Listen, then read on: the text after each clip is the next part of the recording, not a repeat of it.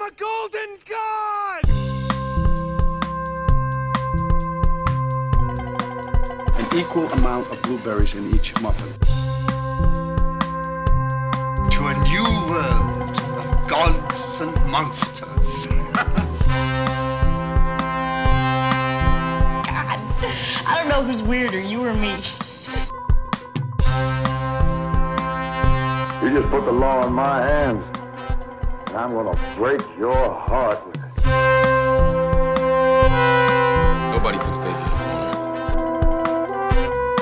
Whatever you do, don't fall asleep.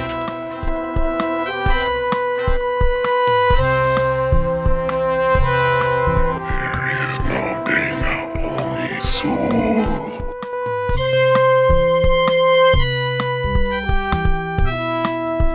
Pardon my French. Shit! Hello, everyone, and welcome back to Movies for a Life. I'm one of your co-hosts, Michelle Egan. And I'm your other co-host, Brian Kuiper. And it's Brian's birthday today when this episode comes out. Happy birthday! Thank you. Speaking to me from the future. I know, it's like a month early, but still got to say it, because when this comes out on the 20th, it's your birthday. So everyone who's listening, go online, tell Brian happy birthday. Aw. Aw. Thank you. Because I love you, best friend. And wish Michelle a happy birthday, like a week and a half earlier. Yeah, 8 days ago. Yeah, there you go. Yeah. All right. So what are we talking about today, Brian? Well, we got ourselves a nice little double feature. We're returning back to our films about filmmaking. Our favorite. This is just a fun series to jump back onto these. And I don't know. We'll probably just keep doing these as long as we can think of movies that have to do with that have to do with making movies, right? And so we've got these are fun. Okay. We sort of had a couple of weeks where things were a little bit heavy, a little bit harder subject matter, and we thought, you know what? And it's not that these are devoid of heavy moments, especially the first one, but they're a fun lot movies. They're a lot more fun than we have been having recently. Yeah, we think about these movies as being fun movies, I think, both of them. Mm-hmm. So this is sort of, I guess, the down and dirty, grungy, mega low budget, in both cases, filmmaking. Sure. But, the passion that goes into making that. Yes, I just said that referring to one of them, but hey, that's all right. So intended? No pun intended. What are we talking about? What did you bring for this? I brought just like one of my favorite movies of recently, actually, because I obviously seen this a long time ago, but kind of revisiting it in the last few years, it's become kind of one of my major favorites.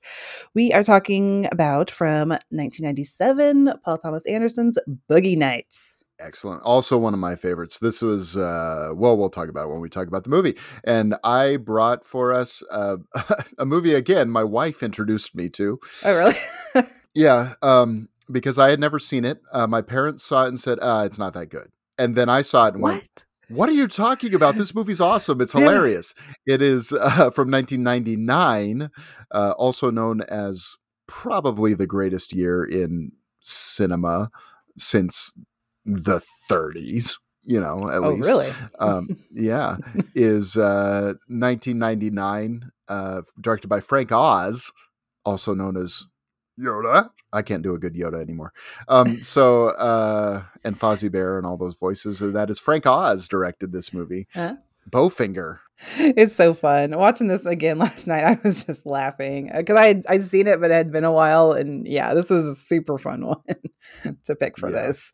But also kind of still goes along with some of the themes that we had been talking about with these films about filmmaking, about, the passion and the ups and downs of it. So I think it's a perfect choice for this. Yeah, sort of the thrill of getting that shot. Yeah. That you never thought you were going to get. Originally, Bowfinger was going to be paired with One Cut of the Dead.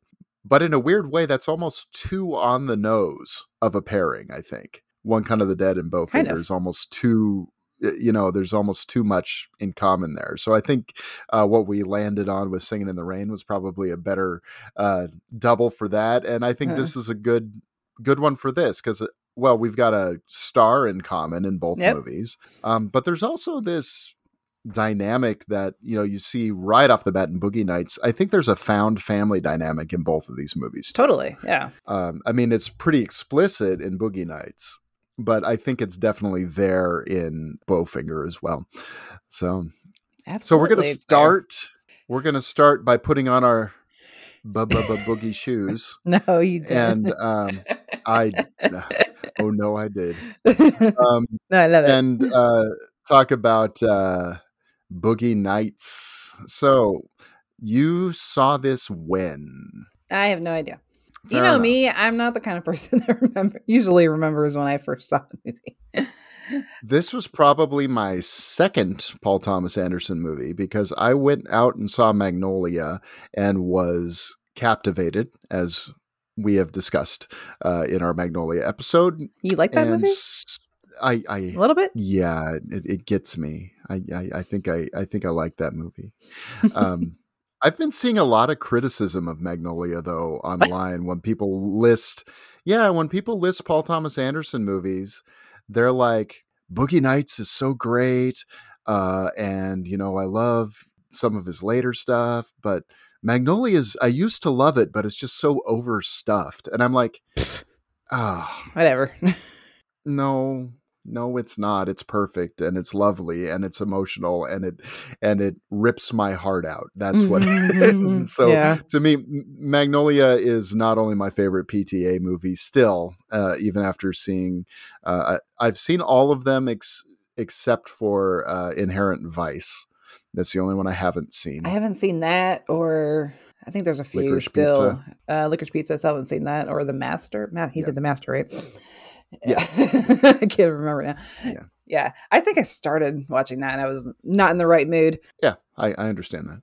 I mean, Licorice Pizza is one that I think I'm going to see again. I was like, I liked it, but I was finding myself not really getting what I was in for. And so when I think seeing it a second time would actually benefit that movie a lot for me. So when I just kind of know what to expect a little bit is actually probably a good thing with that movie. So, okay. I mean, it's kind of comes back to the little bit of the shaggy intertwining episodic stories that you get in his early stuff, that you get in Boogie Nights and Magnolia, especially. Now, I actually think Boogie Nights it's episodic, yes, but it's pretty tight as a movie. I mean, there's not a lot of fat. I mean, he even cut things out that actually leave a couple of questions in the final cut. Like his Corvette being smashed up in the one on his fender. Yeah, that scene, the scene where he crashes the Corvette is cut out of the movie. Okay, I actually only just noticed that for like the last time. I was like, wait a minute, how did that even happen? Okay, there's a bonus feature on I have the deluxe DVD. I don't even have the Blu-ray of this that has the deleted scene where that happens, and his commentary on it. He says, "I am very reluctant to talk about this, but it's pretty much they're making me do this, so I'm going to talk about this scene that I removed that I hate." So he was just not happy with this scene at all. Apparently, I think there was also a cut scene that said that Dirk's parents were killed in a car accident too. Oh, I read about that. I think. Yeah, I find that that's interesting too. And this is a movie. Okay, this is Paul Thomas Anderson's second film, and his first one is Hard Eight. Hard Eight. I love that one, which is terrific. And he originally called it Sydney. It sort of got taken out of his hands, and he says he was really upset about how the studio dealt with him on that movie. I think the movie is great the way it is. I know. He got a lot of good stuff on that. He's never broached the idea, and he could now with the level of that he's attained, where he could go back to like kind of do it again. He could release a director's cut of that version of that movie if he wanted to.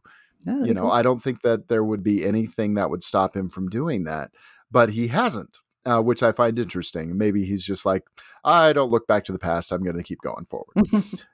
Sure. Okay. You know, whatever you want to do, and that's fine. But he basically started writing Boogie Nights, and he said, you know, my next movie is going to be 3 hours long. It's going to be NC-17, and there's nothing that anyone's going to be able to do about it.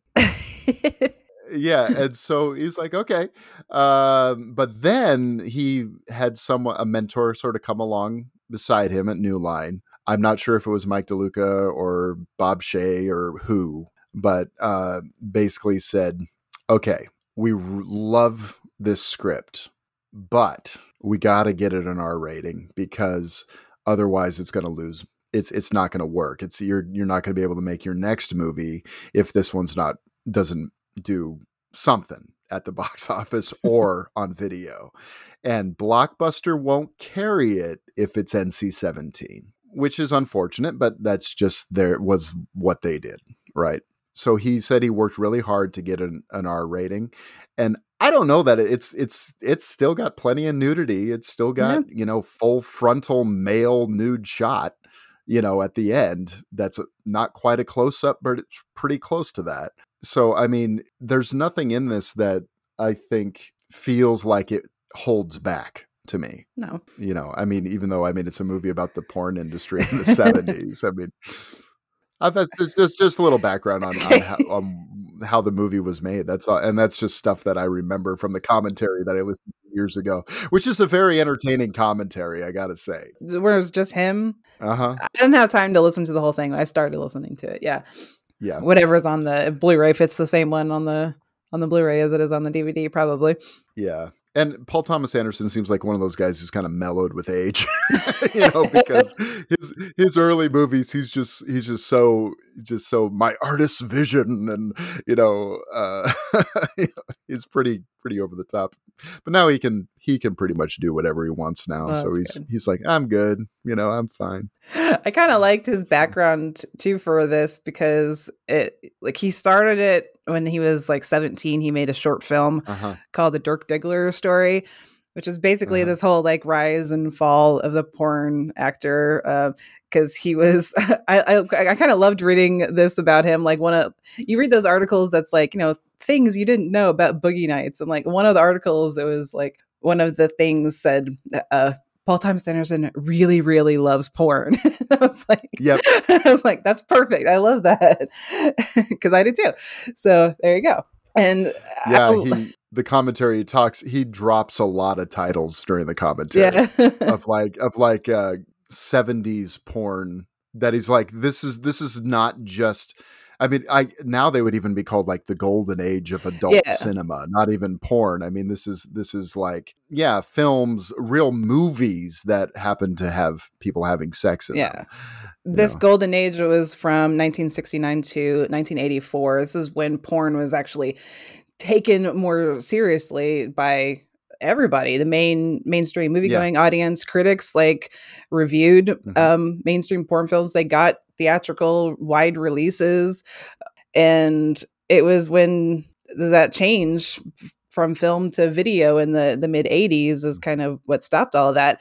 Even though, you know, it was still widely popular, it just it kind of devolved into the low budget, I think, kind of more quick, like Jack Horner talks about in the movie. It's not about, you know, making a story with some sex in it, you know, it's mostly about like the actual porn side of it, I think.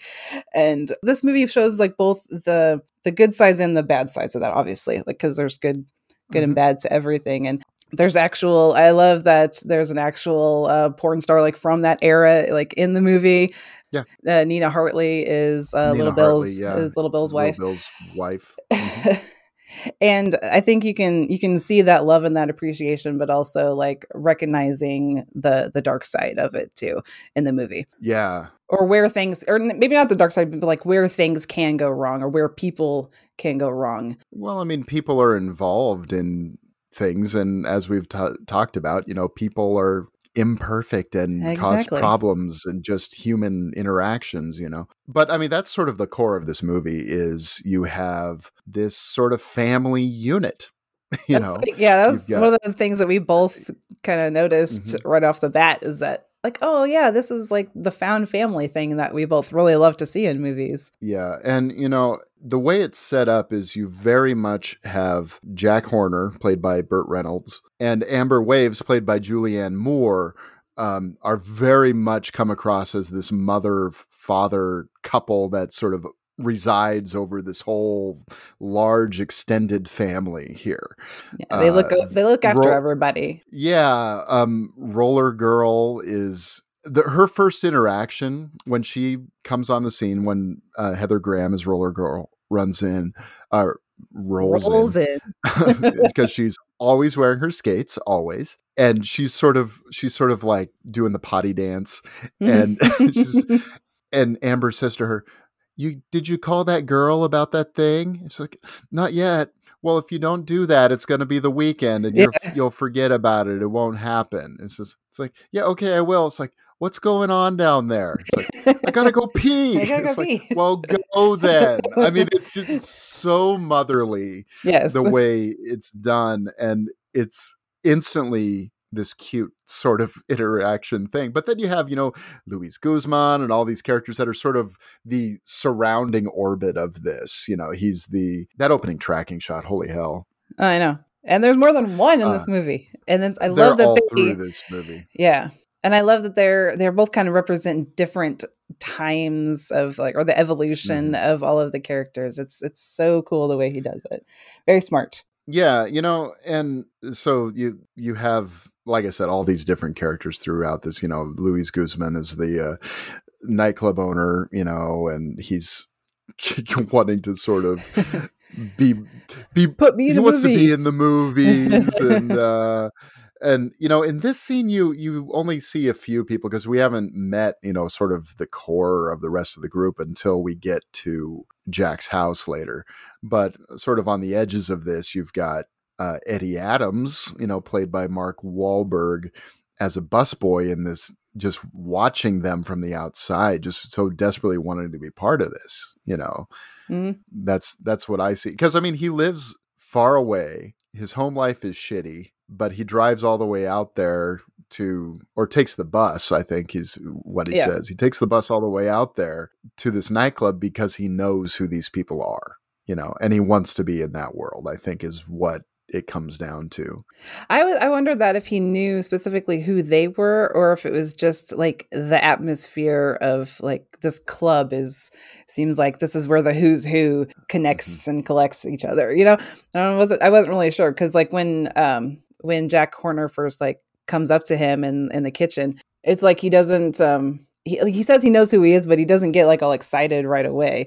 Yeah. So I wasn't sure about that. I wasn't sure about that. Unless he's just trying to play it cool, too. Yeah, true. It's hard to know. So what do you think about Mark Wahlberg and his role here? I've always thought Mark Wahlberg was kind of, he's an unseasoned actor in this point. Really? He hasn't really done a lot that is, he's got a little bit of a rawness to it. He reminds me a little bit of Patrick Fugit in Almost Famous in that sense, where there's not a lot of total refinement in his acting, but he's still right for the role, in my opinion. There's a little bit of a more realness to it, maybe because of that. Yeah, I think so. And especially I think in the when he's trying to fight with his parents and Jack and stuff like that, it comes across maybe a little bit slightly less than it would be from a more professional actor, someone who's done it longer, I should say. Mm-hmm. But, I think at the same time, there's so much that he does well. I mean, there are all these moments that, and I'm going off total just memory stuff when it comes to from the commentary, when it comes to that commentary. It's a long time since I've listened to it, but I remember things that PTA was saying was like, he was trying to capture these moments with him where he just wasn't trying to act, and things that he wouldn't necessarily want, that Mark Wahlberg wouldn't necessarily want to be in the movie. Like the part where he's jumping up and down on the bed and he's just he's holding his hands up so he doesn't hit his head on the ceiling, and he's just got that sort of joyous childish look on his face. You know what I'm talking about there? In his bedroom at the beginning with his girlfriend. That was one of those moments where he's like, Mark just hated that this was in the movie. Why? But that's what I wanted. That's why, because that's him. It's just being. That's him being and not acting. You know what I mean? That's good though. Yeah, I think he's terrific in especially things like that. So I've always liked Mark Wahlberg fine in this movie, but I mean, he's also surrounded by sort of the cream of the crop of his generation of Seriously. actors. You know, I mean, when you've got John C. Reilly, Philip Seymour Hoffman, William H. Macy, Julianne Moore. Yeah. Kills it. Burt frickin' Reynolds, you know, doing, I mean, Burt Reynolds is kind of in some ways, he's an actor that's a little bit like Mark Wahlberg. He's got a lot of charisma. He's got a lot of great presence on screen, but he's not a De Niro, you know. I mean, he's a movie star, you know. Yeah. And I love Burt Reynolds though, and I think he's really great in this movie. I know I haven't read into it, so I don't know the story here, but apparently he was not happy with this movie, and I don't know what that story is. I think, I'm just kind of like, really? You're incredible in this movie, man. Yeah, there's the stories about he and PTA not getting along, or him kind of seeing him as like this young director who, you know, thinks he is doing something really amazing. Like I saw one article that mentioned like he saw PTA like doing a shot and saying like, "Oh, doesn't that look great?" And Burt was like, "Yeah, I can name like 5 movies that did that too. It's not that original," you know, stuff like that. So he didn't really, I don't want to say like he didn't respect him. I don't know, but it's just like they didn't really get along. Well, I think, you know, Burt Reynolds is from, you know, a generation of actors. You know, he worked with everybody. Sure. Good God.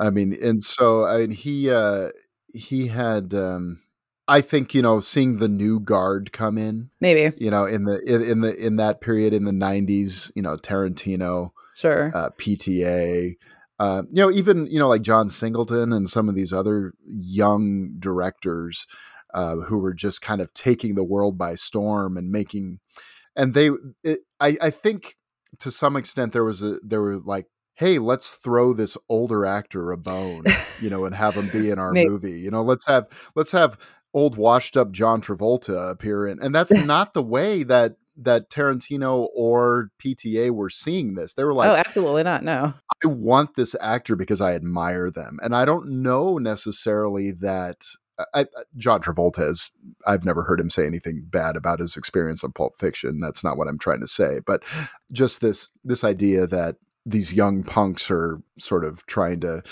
piggyback on my stardom or whatever. And I think there's I don't know if that's, who knows exactly what was going through Burt Reynolds' head with some of this, but you know, hey, it's hard to know while you're making a movie what it's going to look like in the end. I mean, I can imagine there are movies that turn out to be disasters that seem like, hey, this is going really well.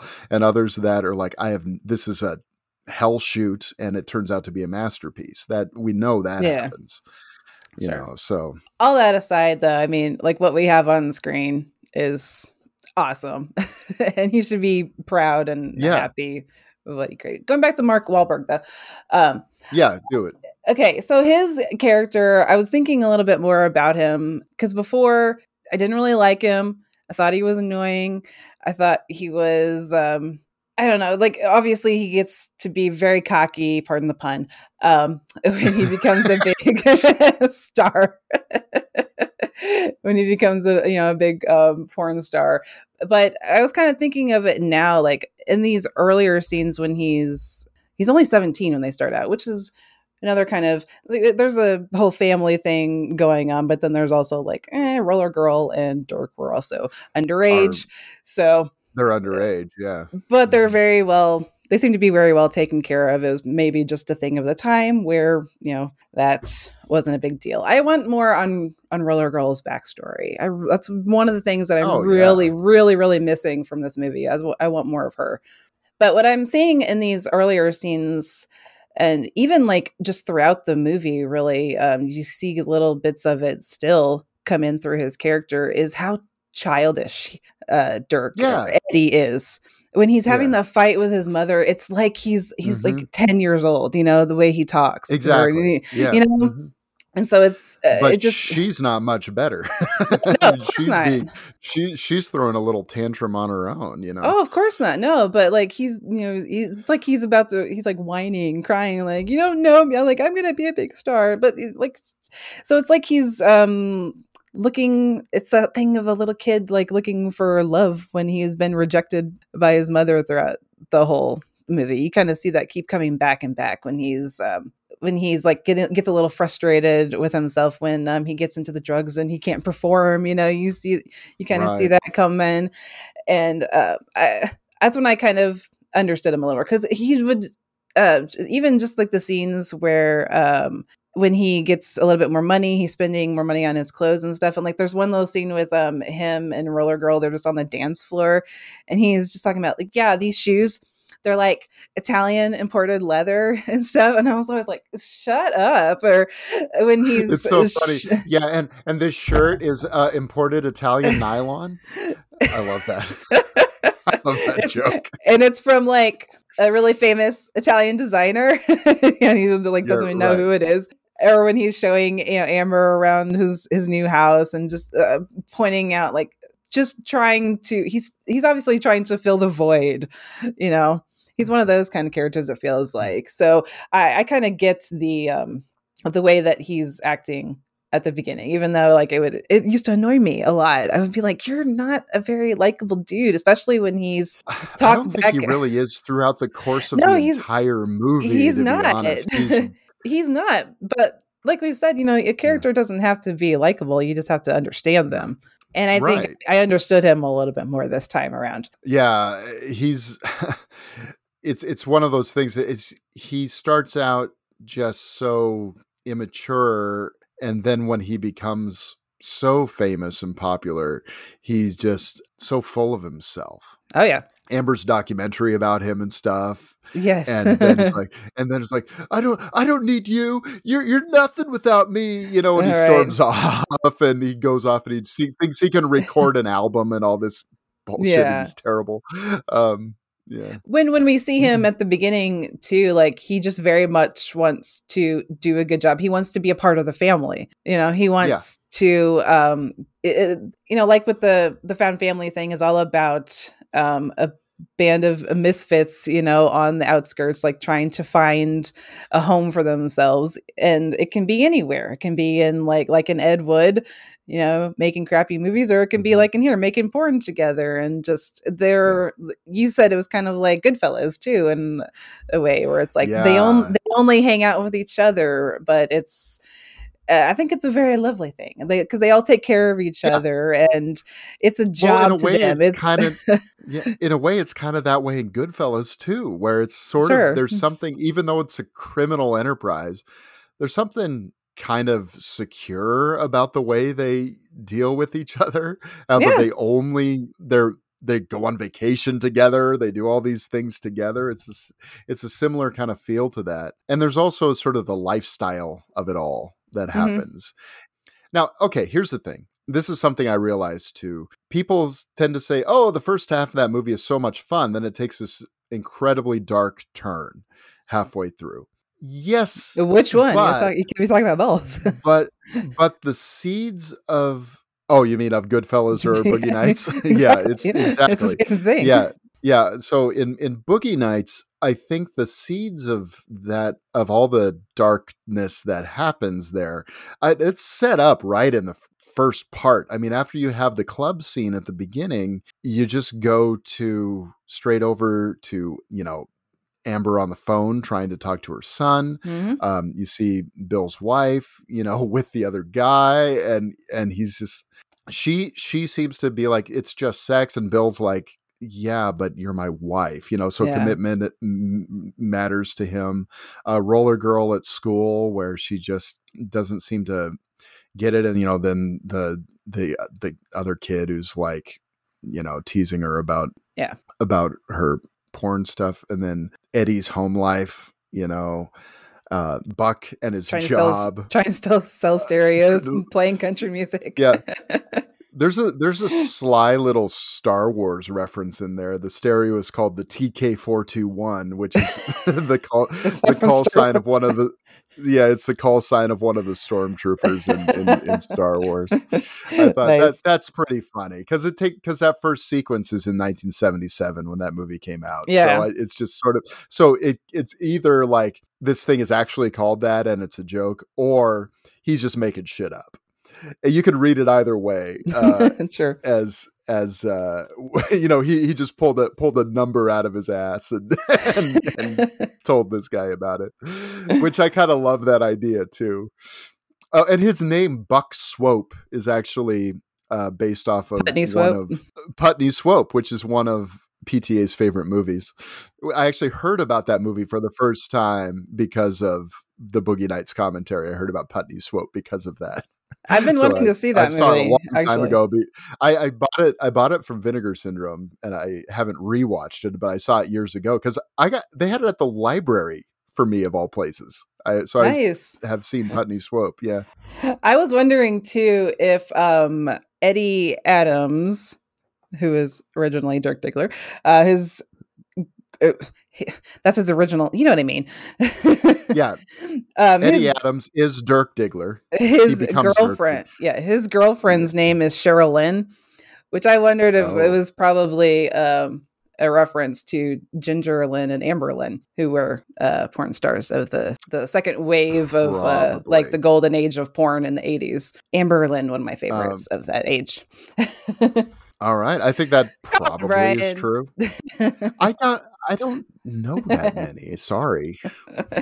I mean, there are only a few names I know and recognize. So also, you know, when they're having that fight, when Eddie and her mom and his mom are having that fight, there's this shot of his dad just sitting on the bed overhearing it.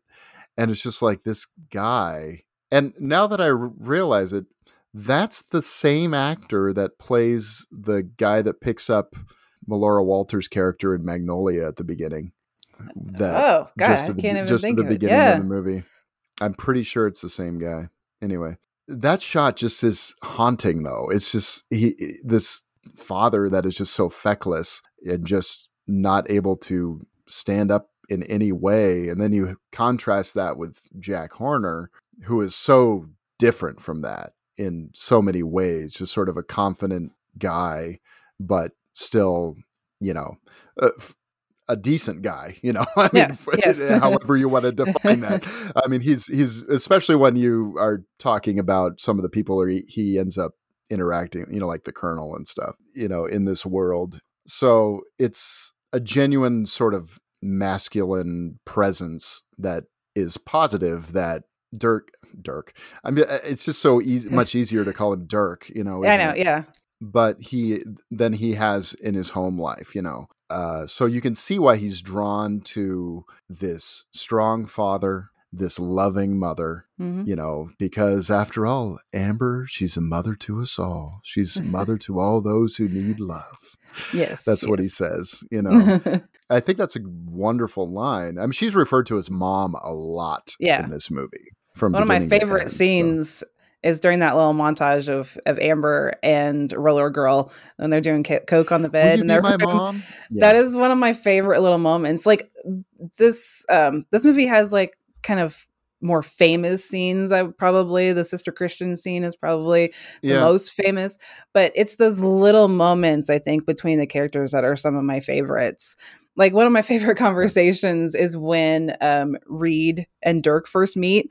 I love that scene. I was just going to talk about that. Yes. That is literally like one of my favorite scenes. It's like, it's just a shot that holds on the two of them while it seems like they're having this really kind of odd, awkward. They're both like trying to be cool to each other, you know, like improvised scene, it feels like. But it is like, it's so real and like, but natural. It's hilarious too. So, what do you squat? 200. Oh, about 200. And he turns on the blender. It's like, what do you squat? Huh? What do you squat? Like he had to take a minute. 350. Like he took a minute to think about a number that'd be a little bit better, but still believable, Yeah. Oh man, I thought that was pretty funny. And it's like, so what do you bench? Is the way they end that conversation. I think it's so we'll funny. say at the same time, you didn't say anything. You didn't say anything either. But it's still kind of like you can see the friendship growing between the two of them. It's so cute. It's so funny. So cute. Hey, did you see that movie Star Wars? And people say I look like Han Solo, and he's just like, okay, no, you don't. Exactly, and that's what's so funny. I gotta say, I think as far as just the character I most want to hang out with in this movie, it's probably Reed. I just find John C. Reilly so funny in this. He is. I think he's so entertaining. He's in the Sister Christian scene, so he's got scenes of tension and things like that. But most of the time, he's just really, really funny. He is. He's just sort of that presence that doesn't really have a lot of drama involved with him. Mm-hmm. He just does what he does, and it's like, I love when he's being interviewed on the. For the documentary. Says it's like, if we want to end violence in movies, it's like we could fix that tomorrow. Just no more movies. Yeah, I'll fuck on my own time. Yeah, I know. It's just so much of what he's doing in this movie feels like PTA said to him, okay, here's the idea, just make shit up, because they worked together on the first movie together. Mm-hmm. They went on to work together on Magnolia, of course, as well. He has a cameo in Licorice Pizza that's pretty funny. Oh, he does? Sweet. It's very, very, very, very brief. I mean, it's actually more of an audible one because I didn't even know it was him until I heard his voice. And it's just like this momentary thing in the background. And I was just like, whoa, that's amazing. But yeah, I think he's just so damn funny, and I love the interactions that they have together, like when they're recording the album. Oh my god. And he's just like dancing in the booth, with that crazy thing that only John C. Reilly can do, and Mark Wahlberg is just terrible. Yeah, when they're sitting there just kind of jamming. And he's playing guitar, and like Mark Wahlberg is quote unquote singing. He's John C. Reilly is like the best friend, the best like hype man. He will never tell you that you suck. He will always tell you that you're great. Yeah. Well, and it's so that's funny. What his character feels like, that's exactly what it is. Yeah. I mean, and he's pretty chill about it because, like the first scene that he was supposed to, that Dirk ends up shooting with Amber was supposed to be Reed, right? Mm-hmm, yeah. And he's just like, whatever. He's fine with it. He's really cool about, just letting this other kid have his moment. And then you see, Dirk, when that happens to him, when Johnny Doe comes in and he's like, fuck this, you're not, and Johnny Doe's no Dirk Diggler, but it's, that's sort of the joke of it, I guess. But I love, John C. Reilly at the end of that jam scene where he says, hey, were you rolling on that rehearsal? I think we're ready to record this. It's so good. When it was awful. When it was absolutely awful. Oh, it's so bad. And the words are awful. And everything about it is just the worst. It's like, we're going to take this to a record company and we're going to get you your money after they hear our demos because we're definitely going to get a record company. That's one of the best scenes too. Yeah, Reed just seems like the character. He feels like he's the opposite of what Dirk is. He's one that's just kind of happy to be where he is. He's a part of the family. He does his job. Mm-hmm. He's got a steady job with them, and he's happy where he is. Like, even if he's not as popular as Dirk, he's fine. Just kind of being the best friend character, he's never going to get too jealous. He's like, hey, I'm here and then I'm doing my thing, and that's just fine with me. I don't have to get any bigger. I know I can't do this forever, so I'm just going to enjoy it while I get to do it now and not take it so seriously. He's a little bit like Steve Zahn's character in in that thing you do, you know. Yeah. He's got a little bit. We could all use a little bit of Lenny in ourselves, I think. Just, you know, have fun with the ride, you know. Yeah, have fun with the ride. Even when they start making, oh god, I just forgot the name. The Brock Landers series. Yeah, even when they start making the Brock Landers series, and there's that scene where Jack Horner was watching it, and he's like, okay, just cut out all of Reed's shit and make this all about Dirk. And, like, he doesn't even seem to care. You know, you never see him, like, he's obviously probably watched the movies, but he doesn't seem to care later on that he's, you know, second fiddle to him. And I love, you know, when they're talking about this series, and they don't really have it together. They just have like, so he's like a spy and this and that. And Jack's like, okay, what? Yeah, whatever. And they said, do these characters have names? It's like, mine is Brock Landers. Mine's Chest Rockwell. Rockwell. Those are great names. You know, as long as they have good names, no one cares. It's exactly so funny. I just love that element, because there is this sort of element of the surface of things in this, you know, that everyone's putting on this face. They're putting on this mask for the public to see, and no one is really who they say they are. I mean, when Roller Girl, for example, when her real name is said by that guy, she just shuts down. It's like, and she's just sort of horrified that someone knows her name. Sure.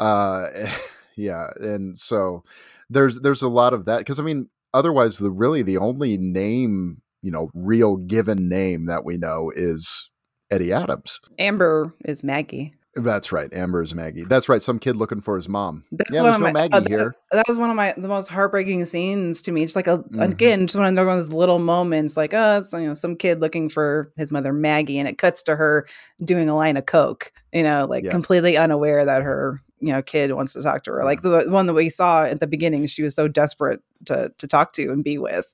Yeah. Yeah. And now, I mean, and this, what she did to help numb all that, has sort of taken away her ability to have that at all. And it's so sad. What I like about this movie is that it is the found family thing, and the way that it portrays the characters. I don't want to, it sounds kind of bad to say that, but it humanizes them, even though, yes, people, you know, who make porn humans, are human. Yeah. Yes. But, you know, there is still the stigma around that. Mm-hmm. Whether or not this is authentic to what it was actually like back then, I think what's more important is the way that they're portrayed, and the way that you have sympathy for all of them, you know, which you should. Is it maybe a bit revisionist? Probably. It's either maybe too idealistic or too extreme, you know, maybe based on, you know, who you actually talk to. You know, everyone's probably got a different experience, like who was actually there, you know, during this time period, you know, whether or not, you know, all the drugs were that rampant, you know. They were everywhere. I have no doubt about that at all. Sure. Yeah. Yeah. I mean, especially in entertainment industries. Oh yeah. Because, okay. So and he's told me this story several times, you know, because I know a guy who, he and his wife, they used to be performers in Vegas. And it was just expected that if you had some sort of party, that you had a tray full of pills for your guests when they came in. I mean, that's just what you did. So, and this was in the 70s and 80s. It's just was part of the lifestyle. It's just what was expected. And I know that was not just true of the, you know, Vegas music industry, but also of Hollywood. For sure. And I mean, come on, the porn industry, I have no doubt that was a part of it too. Who knows? This movie may even kind of soft pedal that a little bit. I mean, because it sounds like it was, because I mean, you hear stories like, you know, even in the mid 80s, you know, Stephen King, you know, with his coke his coke habit, and, you know, and you hear stories about Dawkins and Freddy Krueger and Robert Englund doing lines off the Freddy glove during the Dream Warriors shoot. You know, it was the Wild West. You know, so I mean, I think it's true of entertainment. It's probably, I mean, who knows? I don't know how it probably is still there's things we don't know.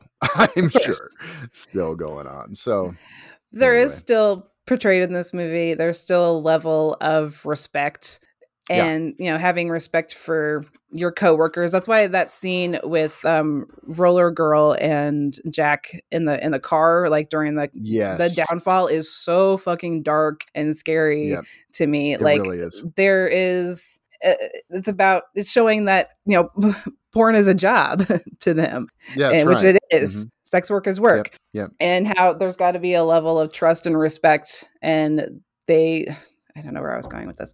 It's really good at portraying that. Like, in that first porn shoot between Dirk and Amber, it's shot like you have the reactions of everybody to Dirk in his first scene, but it's a job. They're shooting it just like they would, any other movie. Like when Little Bill is going through the script, going through like what's happening today. Like, oh, Amber comes in, or Dirk comes in, they go at it. Then we go into the bathroom, they go at it. He's talking about this like so nonchalantly because it's a job to them, and it's a I think that's very important that it was portrayed that way, because that's what it is.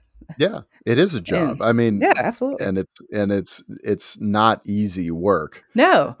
As I think is shown pretty clearly later, when Dirk is trying to get a hard on, while he's high, and he can't because of all the drugs he's taken. And so he goes out there and he just is like, I'm ready to shoot now.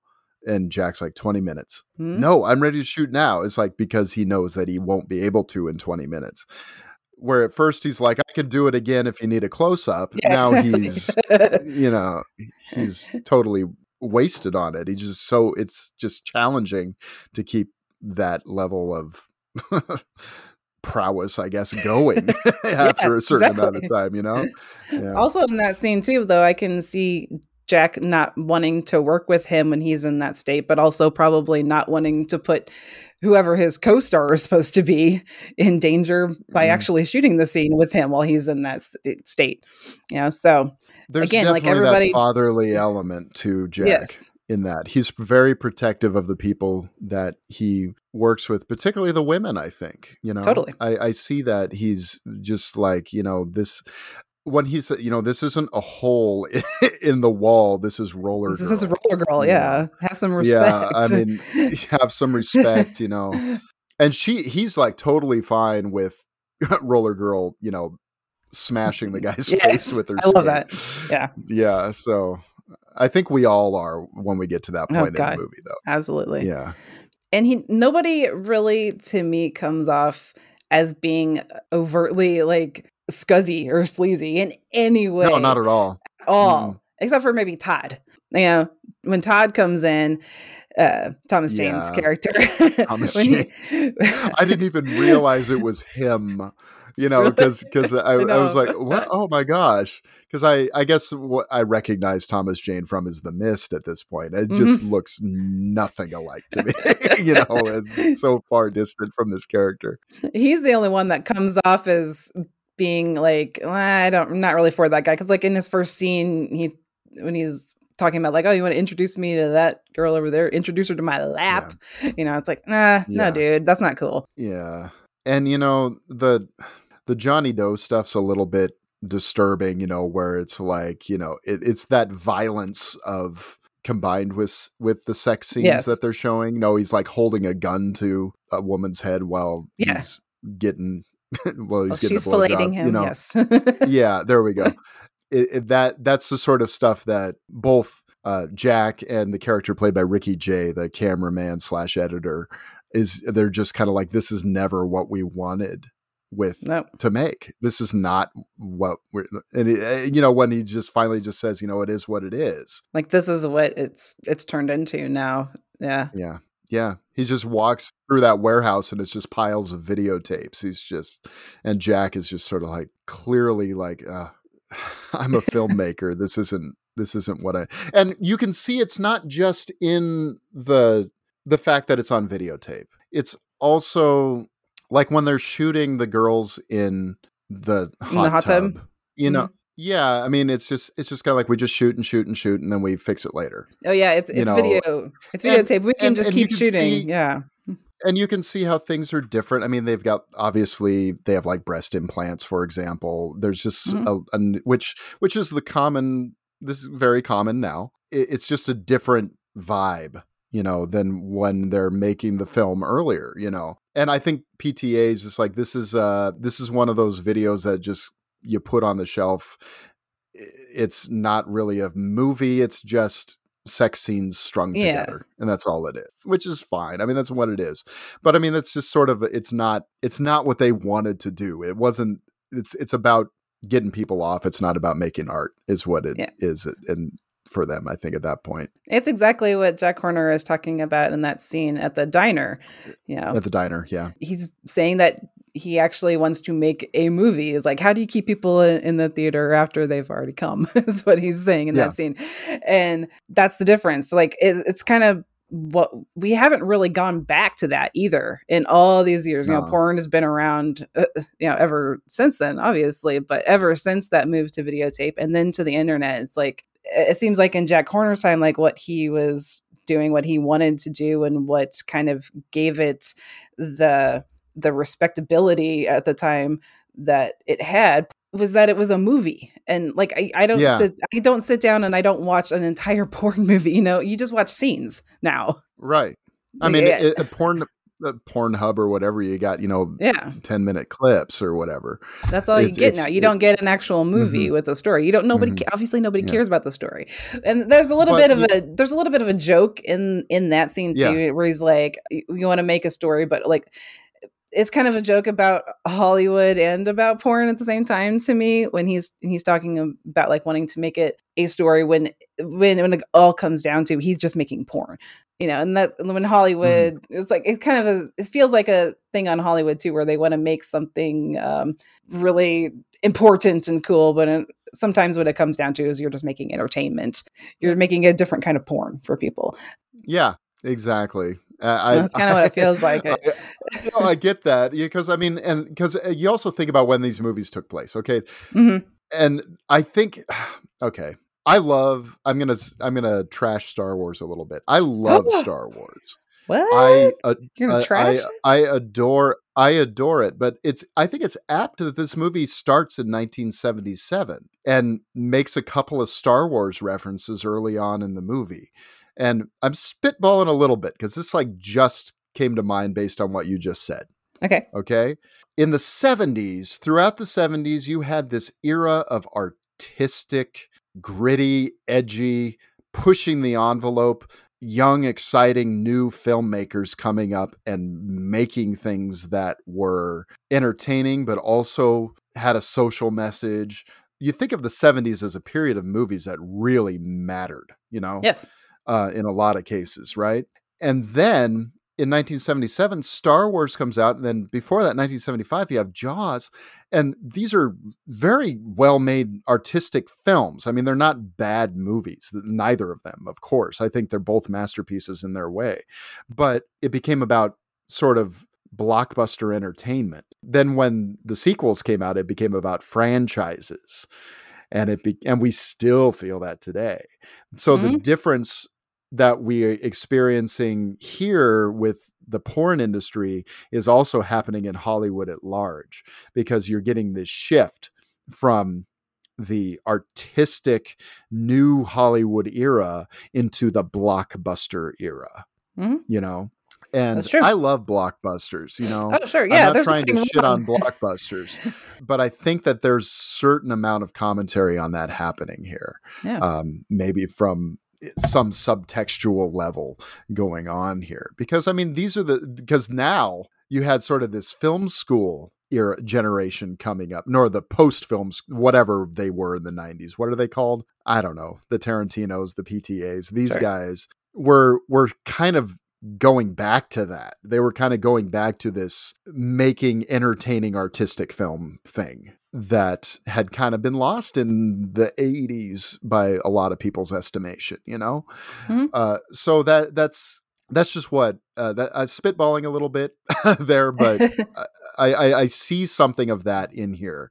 It's sort of and having a actor like Burt Reynolds coming in here into this movie representing this 70s era of filmmaking. And then you have Mark Wahlberg coming in representing the young new guys that wanted to just throw these movies out there, and make blockbuster entertainment, right? Maybe there's something to that. I don't know for sure, but there's nothing wrong, like you said, with either one of those. There's nothing wrong with a porn movie that's just porn, and there's nothing wrong with a blockbuster that's just a bunch of shit blowing up and people running around.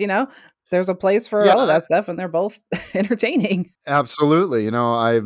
I gotta say, I took my son to see, I took one of my sons to see Studio 666, this little arty movie, and then I'm taking my other son to see Batman, today. So, I mean, there's, sure. No, I mean, I wouldn't call Studio 666 a hard hitting art film, but it's, it's a smaller movie kind of thing. That's what I'm getting at. So you've got these sorts of things going on. And I find that there's a place for all of it. Of course. And I love it. Kind of going back to what you were saying about the new guy, Johnny Doe, and the kind of violence that his movies were starting to show. Like, you kind of get a little bit with the Brock Landers movies too, though. When he first introduces the idea to Jack when they're in the van, kind of just an odd insert shot of that, where are they going on that long drive in the van when he first brings that up. Anyway, they're going to the Adult Film Awards. Is that where they're going? They're driving to Vegas for the Adult Film Awards. That's when he first brings it up, and he actually mentions the person that the character of Dirk Diggler is based on, kind of John Holmes. Mm-hmm. And he mentions the series of movies that he made, the Johnny Wad movies. But yet, and he's like, they're all about violence. And I'm just like, I'm not cool with that. I don't want to do that. And then you see him doing exactly that. In the little clips you see from the Brock Landers movies. So I don't know what that's about. Even though you can kind of see another kind of weird thing that I love about Dirk, and when he's first starting out, and the different sides to this character that you just keep seeing throughout the movie. He's so polite in the beginning is what I kind of love. In that first scene that he does with Amber, he wants to make it look sexy, and he wants to make sure that it feels good for her, but it's once his ego gets too big, he doesn't care about that anymore, which is sad. And the first time he accepts his Best Actor award. Yes, those he's two so scenes. Excited about it.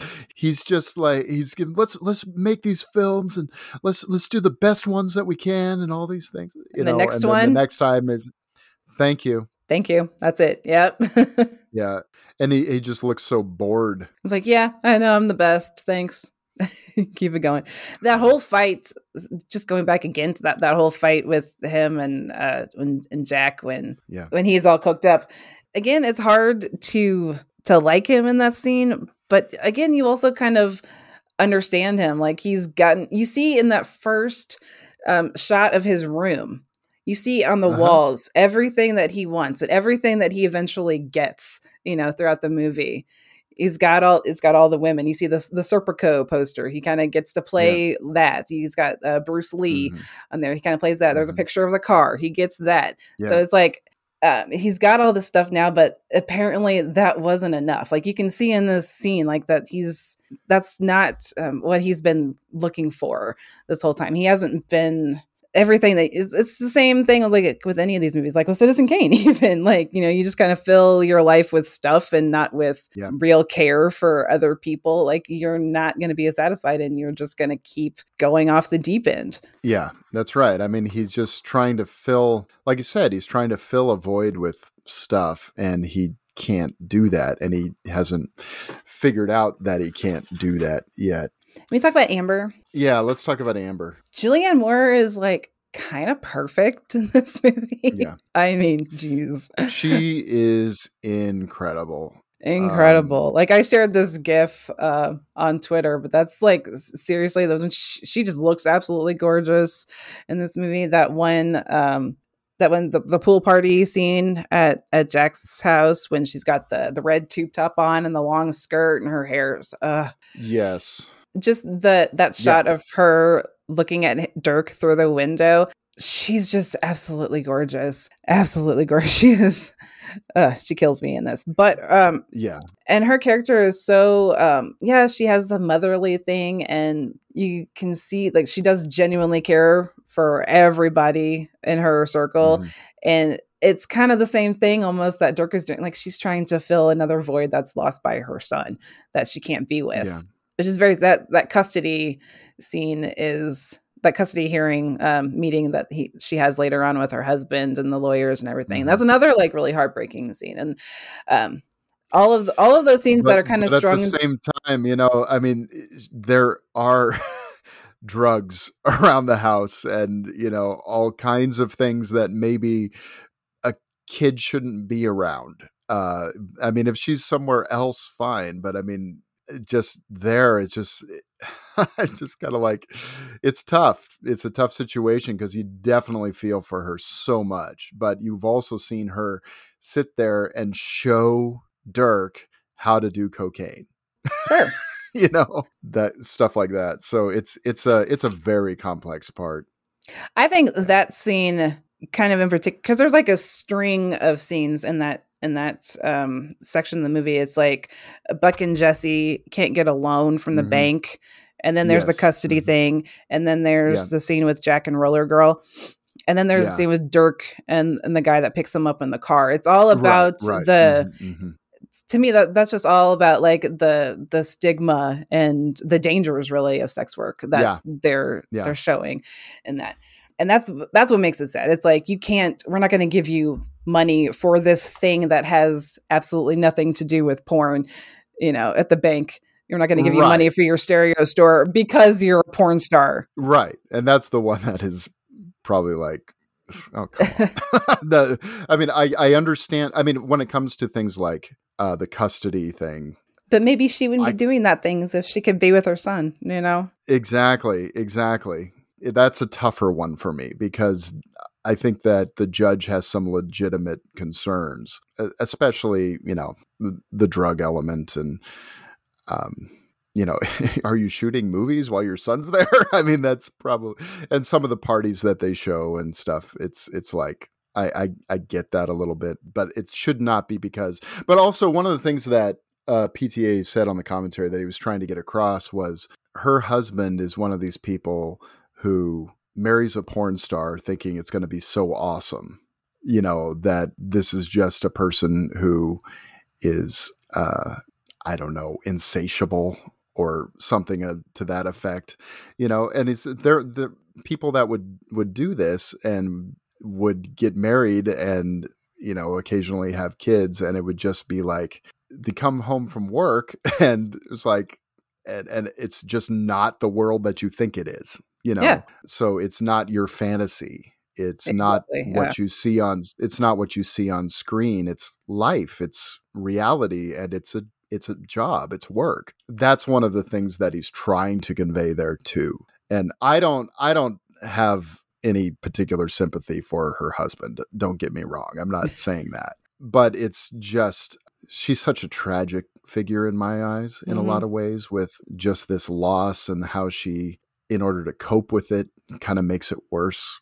Just like you said, with her being shown doing a line of coke right after she missed the call from her son. And, you know, she talks about, you know, losing, you know, her, it's like, I miss my kids, you know, Andrew, who's her actual son. And then she says, and my Dirk, you know, I mean, it's yeah, again, that scene with her and Roller Girl is one of my favorites, even though they're both like a little like high and manic, you know, in what they're saying, because they're both like on coke in this scene. It's one of those things where it's like they're letting out all these like truths to each other at the same time. And you can see, again, with Roller Girl, I still wish we had gotten some more of her background, but I kind of so little. Yeah. I feel as if like she's maybe somebody that got into porn in a different way, and like maybe they kind of rescued her and took her in, and like do it in a more safe way where we're looking after you.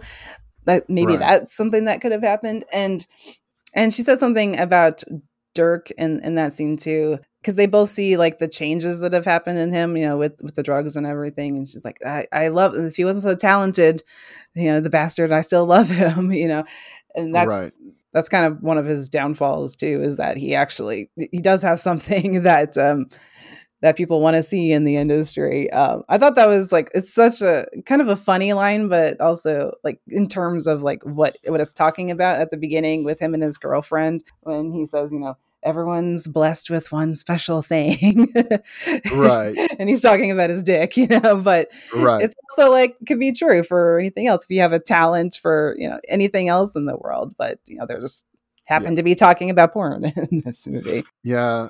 So there's this enigmatic kind of moment, I think, at the end that Julianne Moore plays really well too, where she's sitting at her mirror, because they're about to make another movie. It's going to be just like the old days kind of thing. And they show her just kind of sitting at her mirror. It's hard to ascertain exactly what she's feeling. She's a little bit happy that the family is there, but there's a bitterness and a sadness, it seems like, too. There's a sadness, not bitterness. That's not the right word. There's a sadness going on. It's like, we've got this going on, but the problems are still there. There's still is it just going to go back? Is it just going to happen again? Then there's also, I think, a sense of she's getting a little older, and maybe what am I going to do after this? And that I think there's something to that too. There's a really interesting series of documentaries called When Porn Ends. Uh-huh. I don't know if you've seen any of those. I've seen one of them. I saw the first one, and I can't remember who it was. It was Asa Akira, or it was it's an Asian I love actress. her. I can't remember her name. It wasn't her. It was someone else. But she moved to Utah because porn is not legal in Utah. Oh, so okay. She just wanted to be away from it. And I just thought that was really interesting, because she had a child and was just like, I just want to be in a world where no one knows who I am. Yep. Even though, obviously the internet does exist in Utah. So it's all there, but it's just, I just found that interesting that was the case. But I think there is that sense of, what do I do now, especially if I've not done other things. But and there's also a sense, I think, though, that Jack will probably continue to, even if she's not appearing in the films, that she'll probably still be.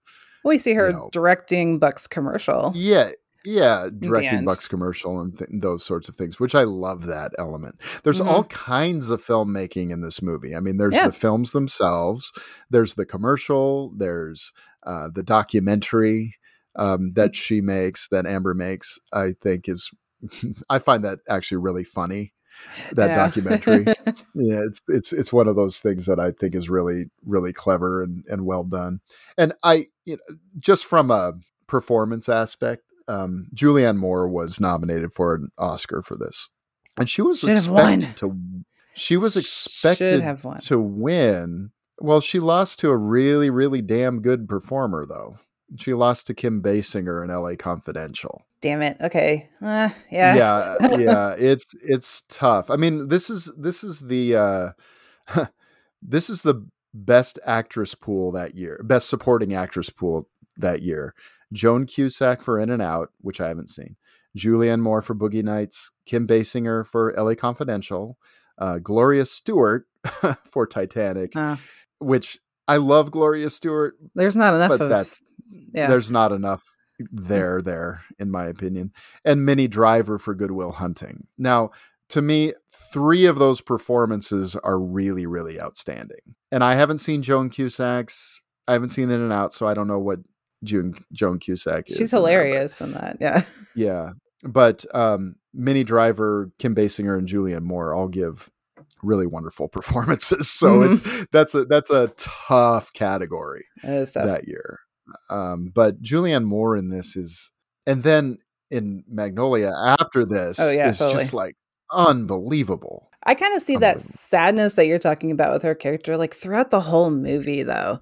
Oh, and that's kind of the brilliance of it, where she's, again, being very much the mother and putting everybody else ahead of herself. But it seems like, she's taking care of everybody, and Jack is kind of taking care of her, but they don't really know kind of what she's going through, it feels like. Sure. But another, I think, kind of great aspect of her performance, though, is the way that she acts in the porn movie. Like, if you can take a really, really good actress and have them act bad, that's awesome. I love that so much. She is. I think she's so she funny. Is spot on in that scene. She really, really is. And I actually think the shot of her, just that close up of her. This is a giant cock. It's the funniest, I love that. Funniest so fucking funny. line ever. Yeah, and I think Mark Wahlberg is really good in that too, at acting with that kind of badness. That's one thing that Paul Thomas Anderson also says on the commentary. He says, when they were prepping this, he says, okay, you all think you're great actors. Wait till you have to act bad. Yeah. And so it's true. And it really is. And for goodness sake, looking at sort of the secondary characters here, William H. Macy. Yeah. Between this and Magnolia, I think, and Fargo is just kind of at the top of his game. And then Philip Seymour Hoffman just kind of coming onto the scene here. This is pretty early on in his career. He'd done other things, of course, but he was sort of something different. I mean, you look at like his role in Scent of a Woman or and things like that, or in The Talented Mr. Ripley, and he's sort of a stuffed shirt. He's so different than Scotty. I mean, yeah. when Scotty first comes in, he's wearing those tight little shorts, and he's wearing the tank top that's too small for him, that doesn't cover his belly. Yeah. I mean, you just see that and you go, this dude is fearless. Yeah. He will do anything. And he's going to do it really, really damn good. Another kind of scene that shows the way that PTA kind of expertly, not to sound pretentious, like goes from something very dark, introducing something very light. Like when he comes in is the same scene as when they're taking the girl that's OD'd out. Right. That's a good point. So he does that really well. It's like, oh, here's this really dark thing. Let's bring it back a little bit. Hey, look at Philip Seymour Hoffman and how funny. Yeah, like another kind of little moment with him that I love is when he's trying on the same shirt that Reed and Dirk try on, and it doesn't fit right. Oh, the poor thing. What I love about the kind of character that William H. Macy plays, though, is that, like you were saying, like somebody who marries a porn star and then it's not what you think. He's kind of the person who just doesn't fit in, right? With this, right? He's not really comfortable with everything that's going on, in this world. It's a funny scene, but it's also like kind of all of the scenes where he walks in on his wife are kind of funny, because the first one especially, because it doesn't play out at all like you expect one of those scenes to play out, when it's like, that's my wife, asshole, and the guy is just like shrugs and is like, sorry, sorry. I know, and you expect it to be like a big blow up fight between the two of them. Don't stop, go. Yeah, it's very fun. It's like, and then when he goes and talks to Ricky Jay and says my wife has an ass in her cock. Yes. Yeah, I think that is so funny. And the way that whole particular scene plays out with you can see them in the background. His wife is fucking another guy while these people stand around watching.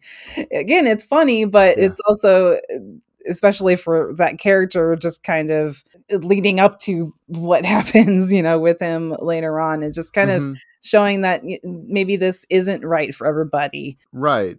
He thinks he's cool with it. Like when you see him on set, and like he just, again, he treats it like anything else, like a job, like just making a movie, but he's not the right kind of person to be in this industry. No. And that's where things go wrong. Yeah. And, I love the way William H. Macy just delivers lines.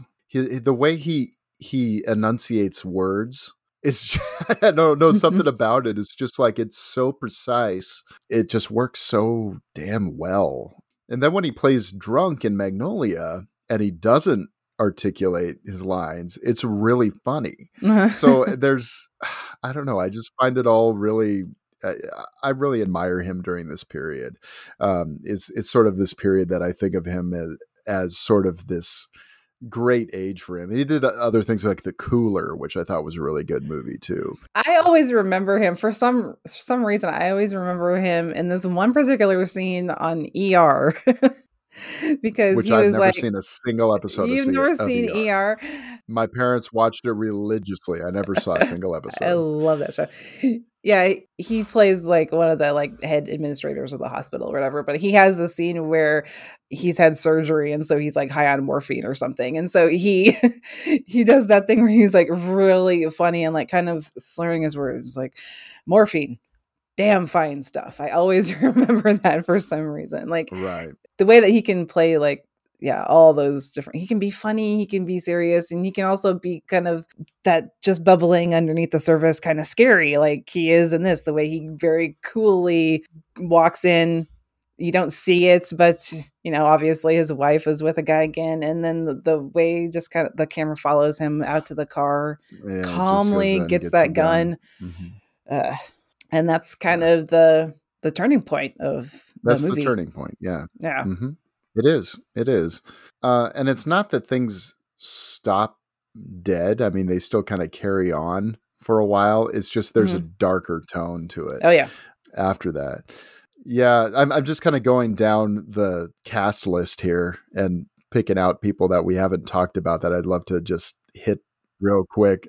Philip Baker Hall as Floyd Gondoli. I think he's got one of the best single lines ever. I'm a man of simple pleasures. I like butter in my ass and lollipops in my mouth. Yeah. What I love about that scene too, in the background, you can see the guy playing the colonel. Laughing. He's laughing. Yeah. And he's out of focus. But you can see him so holding his hand up to his mouth and laughing his ass off. I love that scene. Oh, it's so funny. It's so funny.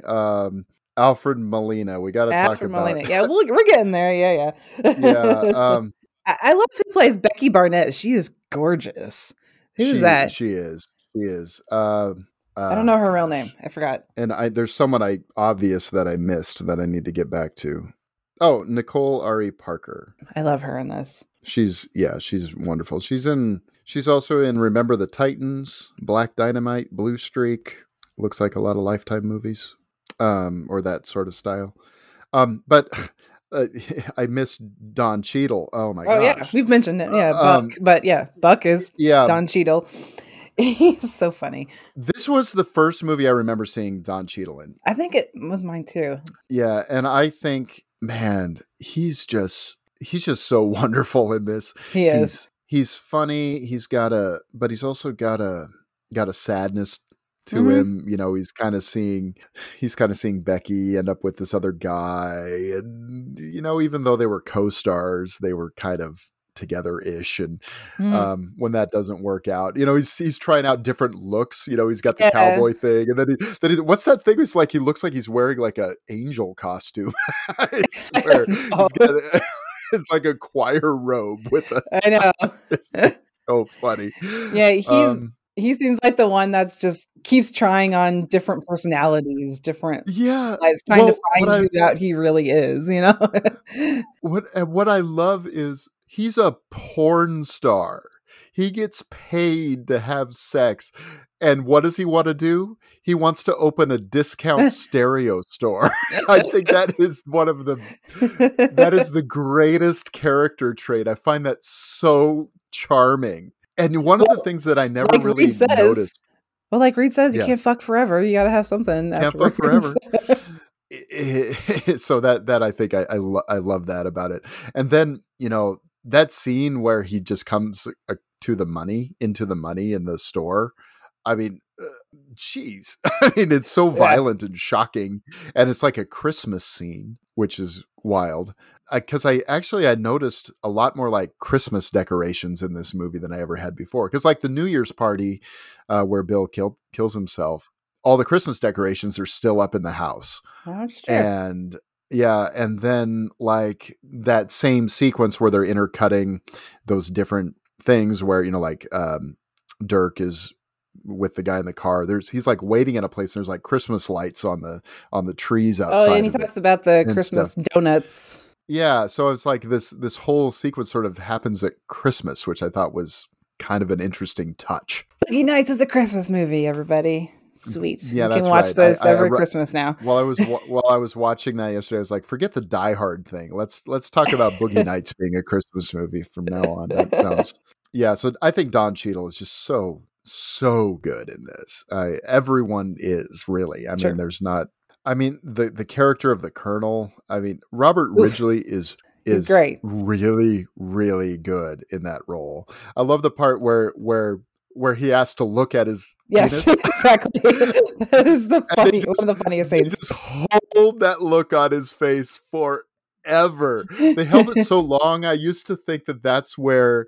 I used to think that was where the like layer transition happened in my DVD, where it pauses for a second and goes to the next layer on the DVD. I used to think that's where it was, but it's not. It just holds for so long. It's so funny, and his expression doesn't change at all.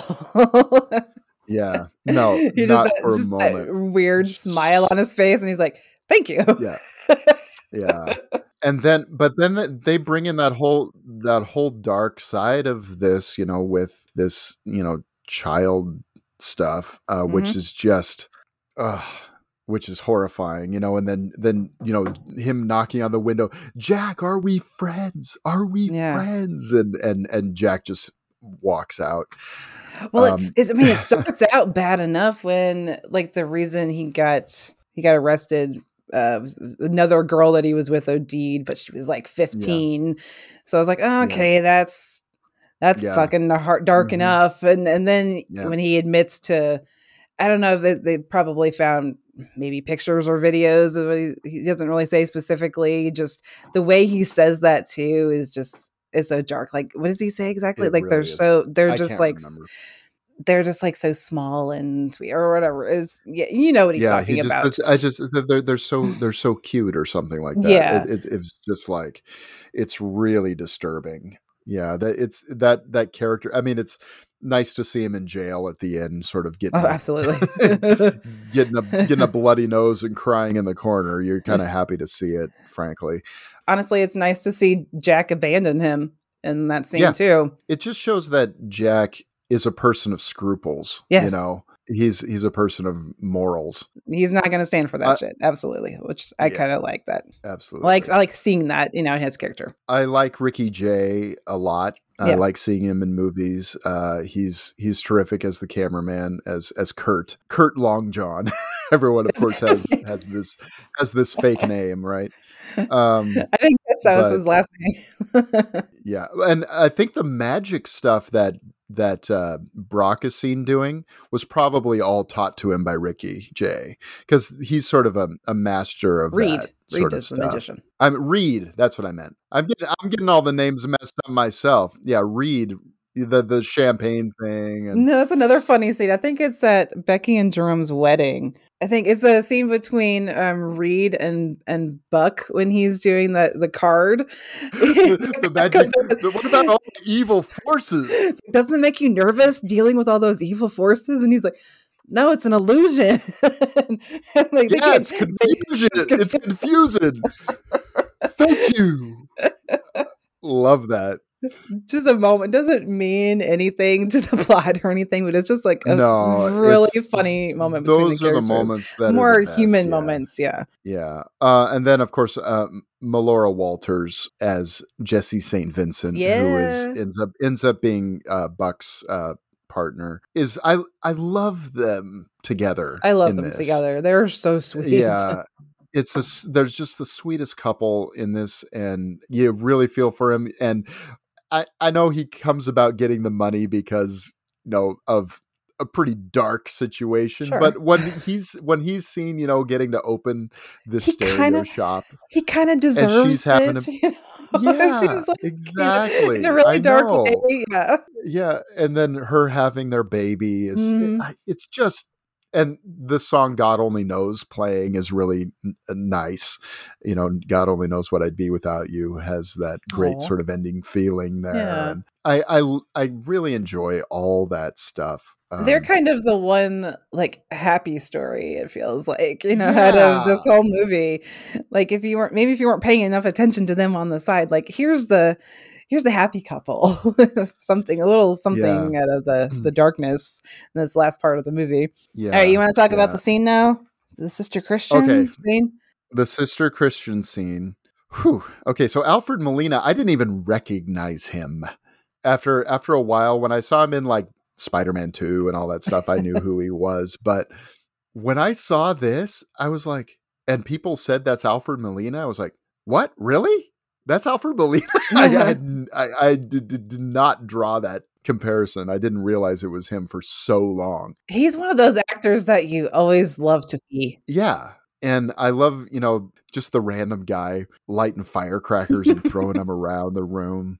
And every time one of those things pops, all three of them that are on the couch just jump, you know, especially after he pulls out the gun, right? Sure. But it doesn't even faze him. No. You know? I don't know how they did that. Did he have earplugs in? He had an earpiece in that was like just blaring Sister Christian, they said, so he couldn't actually hear it. Okay.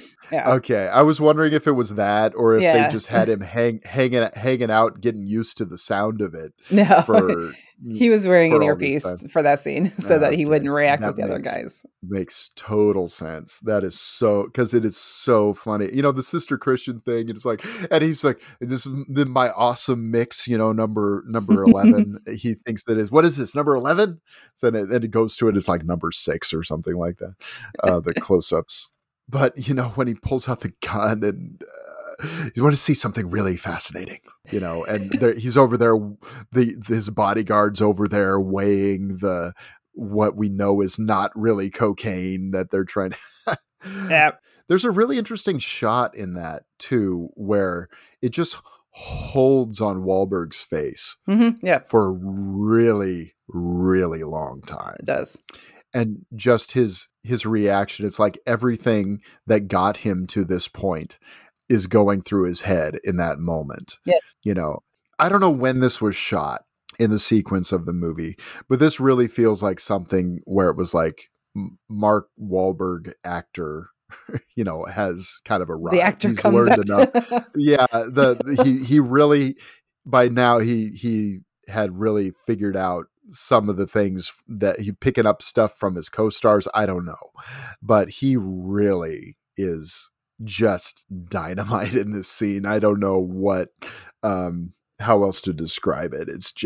He's just so good here. I still find myself getting cringy during the scene, right. You know, you feel the tension of it still, even after seeing it. I've seen this movie a bunch, so the music and the situation that you know the guys are in, the firecrackers, it's intense. And the unpredictability, I think, of Todd's character in particular, that always kind of gets to me.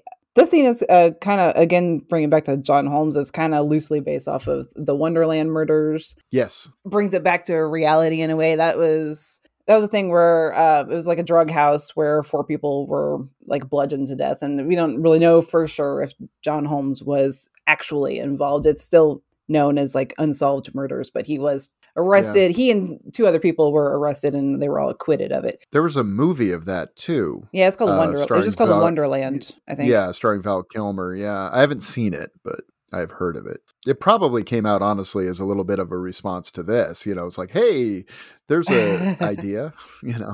I also like, before this scene starts, I like the way that this part is introduced. Like there's little title cards throughout the movie. This one in particular is really interesting. It just says long way down in parentheses, one last thing. I thought that was a really interesting way of doing that. When before it would just say like good. 80s was another one. I can't remember if there was one before that. There's one that says Tuesday, September 1983. Yeah. And it doesn't say the day. It just says the year and the day of the week. It's very interesting in the month. That's right. It doesn't say the actual date, but that's the day of the hearing between Amber and her husband. That's right. Yeah. So this scene is great, and Alfred Molina just kind of steals almost the whole movie with his one little role here. I think maybe part of it has to do with, I love the way he's just it's showing like the excess and the way of life, is doing the lifestyle porn thing of all the excess of the drugs and of this time period, and he's just kind of in his house and, you know, his robe and underwear, and like, oh, he's just shooting off firecrackers because that's just what we do, and like it's all just very normal to them, and it's just very awkward and weird to watch that, you know, this was the life for some people, when again, where it's like it's very kind of fun and quirky on the outside but very dangerous underneath. Yeah, and you know, that's again similar to Goodfellas. Mm-hmm. There's sort of the lure of the surface of it, but then there's some elements that can be dangerous. One of the things that and this isn't original to me, but in the very ending, when Mark Wahlberg's there in front of the mirror reciting his lines, yes, again, PTA talking about sort of the levels of pretending that they've nearly forgotten who they really are. By this point, there's a point in the documentary in the middle where he says, you know, I'm Dirk Diggler. I'm playing a character called Brock Landers. That's it's not like, me. Yeah. It's like, no, actually Dirk Diggler is also a character. Yep. You know, you are Eddie Adams. What PTA says at the end, and I kind of wrote this down as, you have these levels of pretending that are happening in this scene. You have Mark Wahlberg pretending to be Eddie Adams, pretending to be Dirk Diggler, pretending to be Brock Landers, pretending to be Robert De Niro, pretending to be Jake LaMotta, pretending to be Marlon Brando, pretending to be Terry Malloy. Right. So that is all happening in that last moment. And I think that is kind of brilliant, because there is that level, I think, where a lot of these characters have kind of forgotten where they came from. You know, they have been pretending so long that they are this other persona. It could be easy to lose oneself in all of it.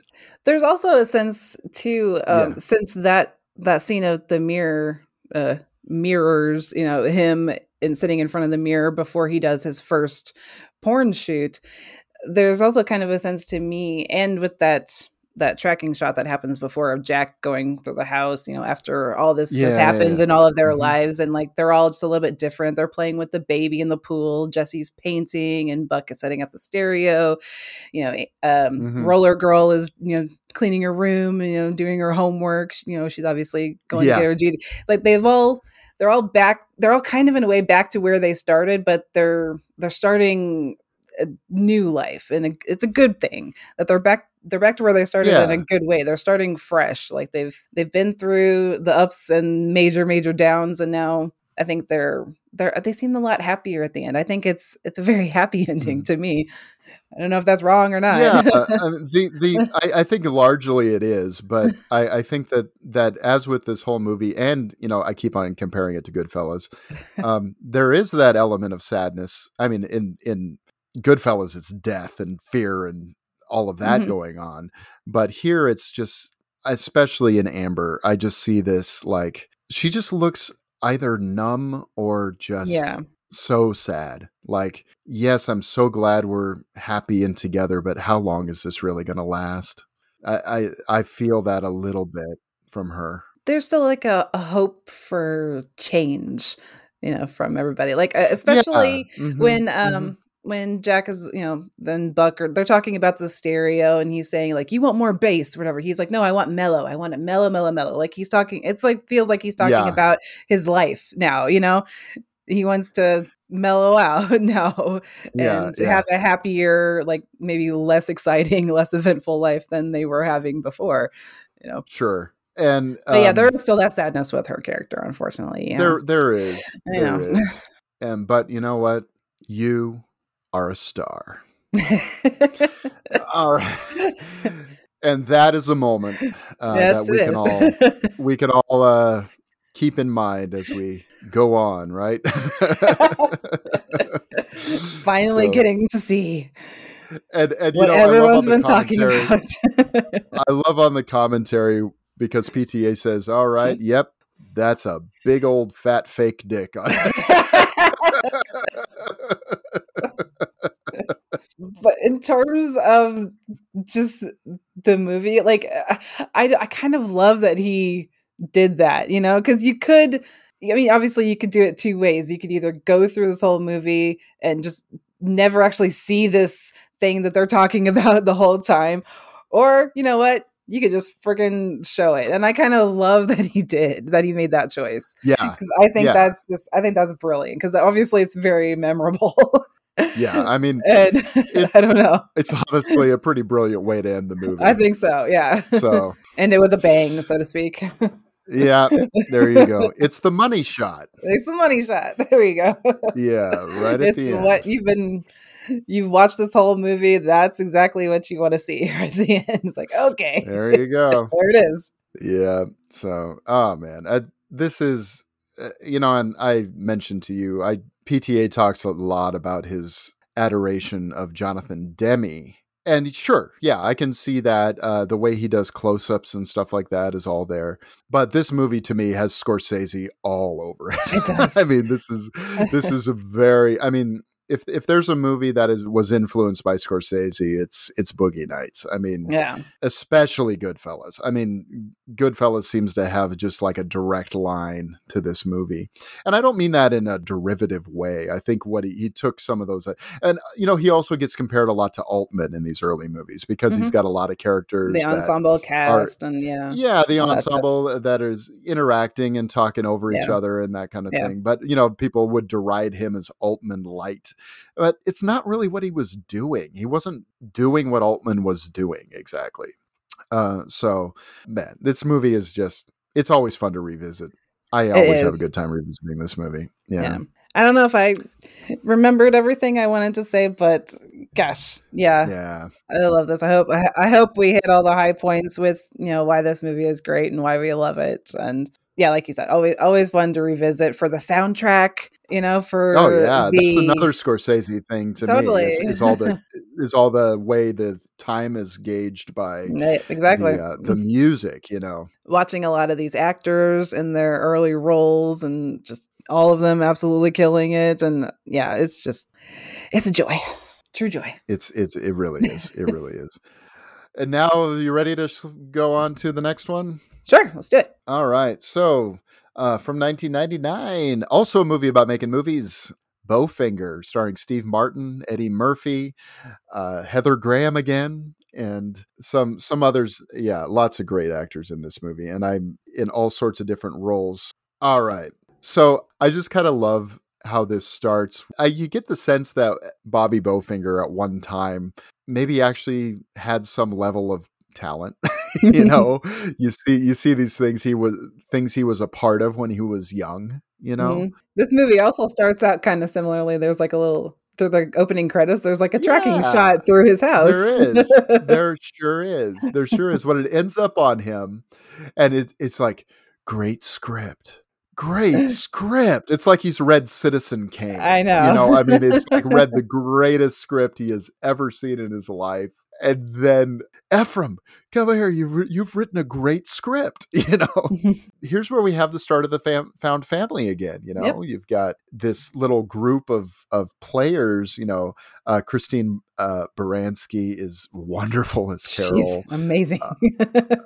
Jamie Kennedy. I really like Jamie Kennedy in this. Yes. Too. I think he sort of gets, I don't know, he gets thought of in sort of a goofball because of, like the Punk'd, and he didn't do Punk'd, he did the other one. The Jamie Kennedy experience. The Jamie Kennedy experiment, where it was just sort of like a jackass kind of thing, things like that. He's more of a straight man here, but he's still like subtly funny the way he delivers his lines. He's perfect. Yeah, I think he's great in this.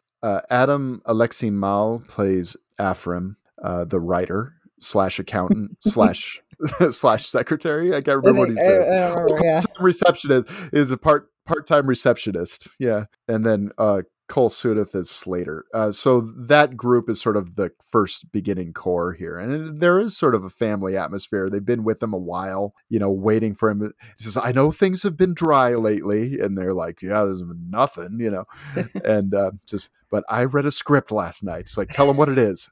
Chubby Rain. You hear this, it's like, oh my gosh, he's Roger Corman, or maybe a low rent Roger Corman at that. The aliens come down in the raindrops, making them chubby. This is the great script that he supposedly was reading.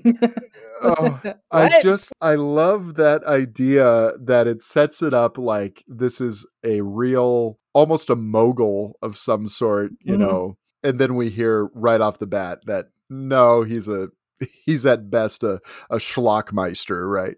He's apparently got a studio called Bowfinger International Pictures, and it's like at his house. And they show the outside of his house, and it's trashed, and it's like the sign is all faded. Of the Beverly Hills. Yeah, I mean it's great. It's great. I love his house though. That Spanish style is very cool. On the inside, very cool. It is. Yeah, and then just this idea of the FedEx truck at the beginning being brought up is nice, and the way he says one day someone's gonna casually throw a couple of FedExes on my desk, and when that happens, we, and by we I mean me. Will be important.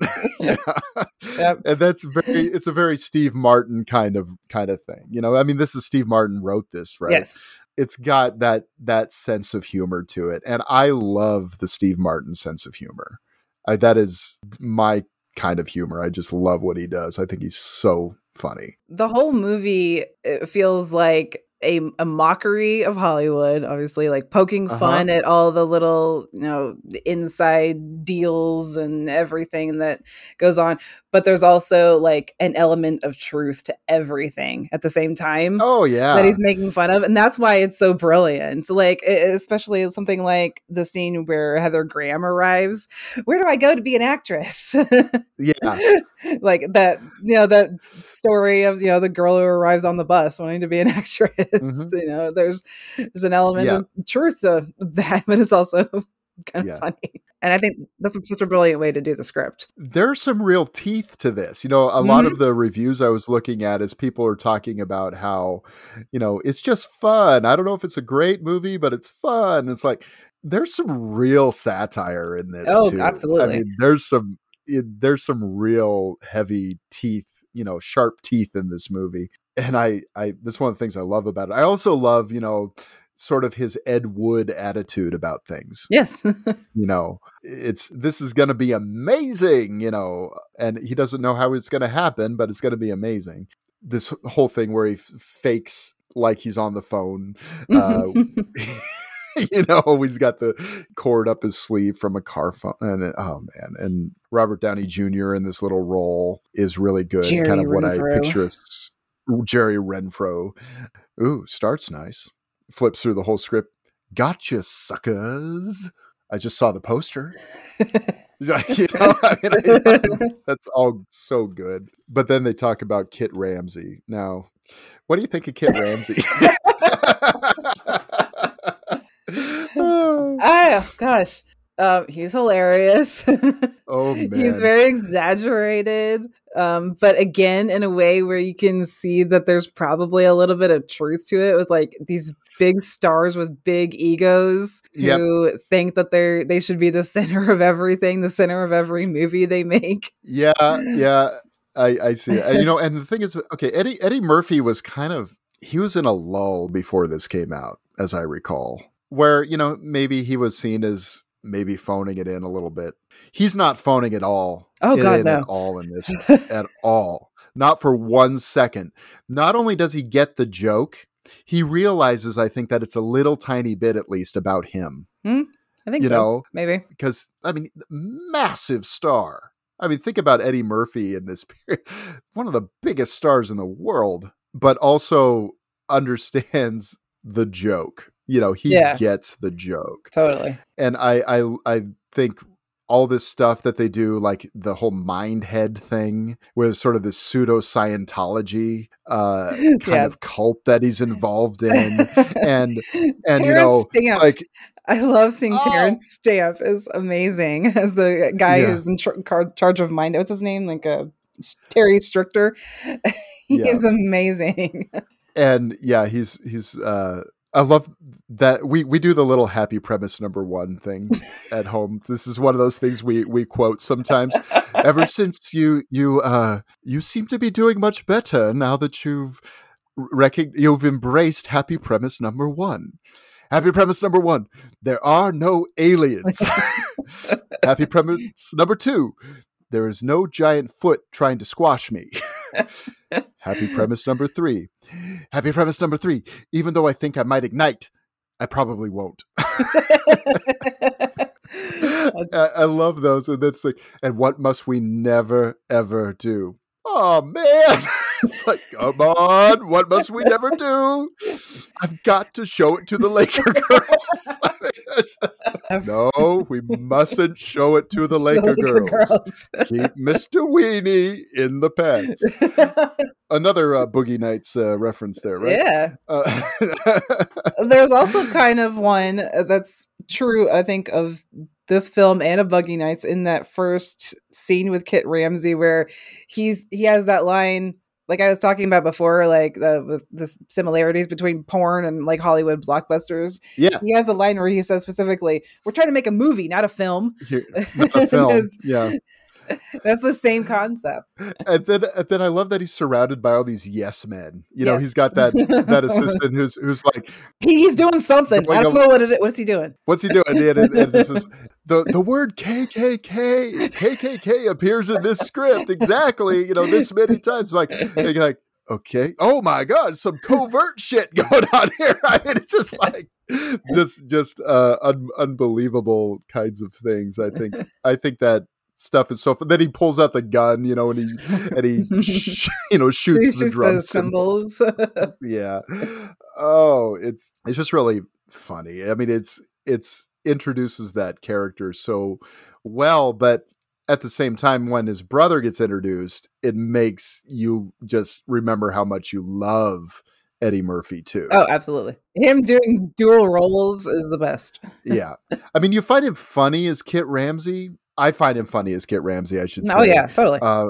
But I dislike him immensely, and sure. I think that's the point, right? You're supposed to, the guy's he's got a massive ego. He's so far up his own ass. I mean, all of that. He's, Dirk Diggler at the height of his, height of his popularity, right? Sure. Then when Jiff comes in, you're just like, oh man, I love Eddie Murphy. He's so wonderful. It's great. Do you have any experience in the film industry? Like, yeah, I'm an active renter at Blockbuster. Blockbuster. Yeah, amazing. I like. Okay. I'm kind of going in order of the notes that I have. I hope that's okay. I don't have a ton of them, but we haven't really said like exactly what they're doing here. This Chubby Rain movie that they want Kit Ramsey to be in it, but they know that they can never get him. So his Bowfinger's brilliant idea is to just film the movie without him knowing and have their actors come up to him and say their lines, but they don't know that he's got this paranoia about actual aliens possibly. Yeah. Well, and another thing that is so great is, no one in his own company is in on it either, except for Jamie Kennedy's character, who you kind of has to know. Someone has to know in order to make this work. And I love, how this whole thing that when I was 10, I started setting aside $1 a week because I knew I wanted to make movies. And so this is enough to get us started. It's $2,184. It's really funny because that sounds like a lot of money to save. It sounds like a really good idea. Let's save, $1 a week for that many years is really not that much. It's not. 52 weeks a year. Is the math even right on that? I don't know. Well, he has that. On how old he is. He has that scene later on where he's like, "I'm only like 40." He's obviously not like He's definitely like, it's like, I can pass for 40, maybe 38. But, I don't think so, dude. So cash, every movie costs $2,184. Yep. And Jamie Kennedy is already like, don't movies cost millions of dollars? Like, no, that's after gross net profit step. He just does the whole. Yeah. I love all that. It's so good. We're going to gather the best crew we can. Yeah. And then that's a little bit insensitive. I got to admit, yes. that whole, where they go to the border and they pick up. They go to the border and they pick up some Mexicans who are trying to come into America. Like you said before, they end up. Yeah. That's kind of part of the joke too, because they end up being like kind of the smartest and most talented people in the crew. Yeah, they know exactly. They're learning about film in every way they possibly can, and I think it's pretty funny still. I mean, when the one guy's sitting there reading Cahiers du Cinéma, the French film criticism magazine, while the other guy is doing a needlepoint. He's doing a needlepoint of something. That's right. and I love that. Then later they're talking about Citizen Kane and Apocalypse Now, while they're getting ready to shoot for the day. And just the way all the characters interact is really interesting because all these characters are really beautifully drawn. I think Christine Baranski as Carol is so funny. She's sort of this diva, she's sort of like Gloria Swanson's character in Sunset Boulevard. Yes. There you go. She's always acting. She's always in a character, of some sort. It's like, I will do it for the craft. Yeah. Kind of and person. Again, it's that thing of a really great actress doing an awesome job at playing a bad actress. The scene that she does with Kit is so funny. It was like, why? She comes up to him at the restaurant.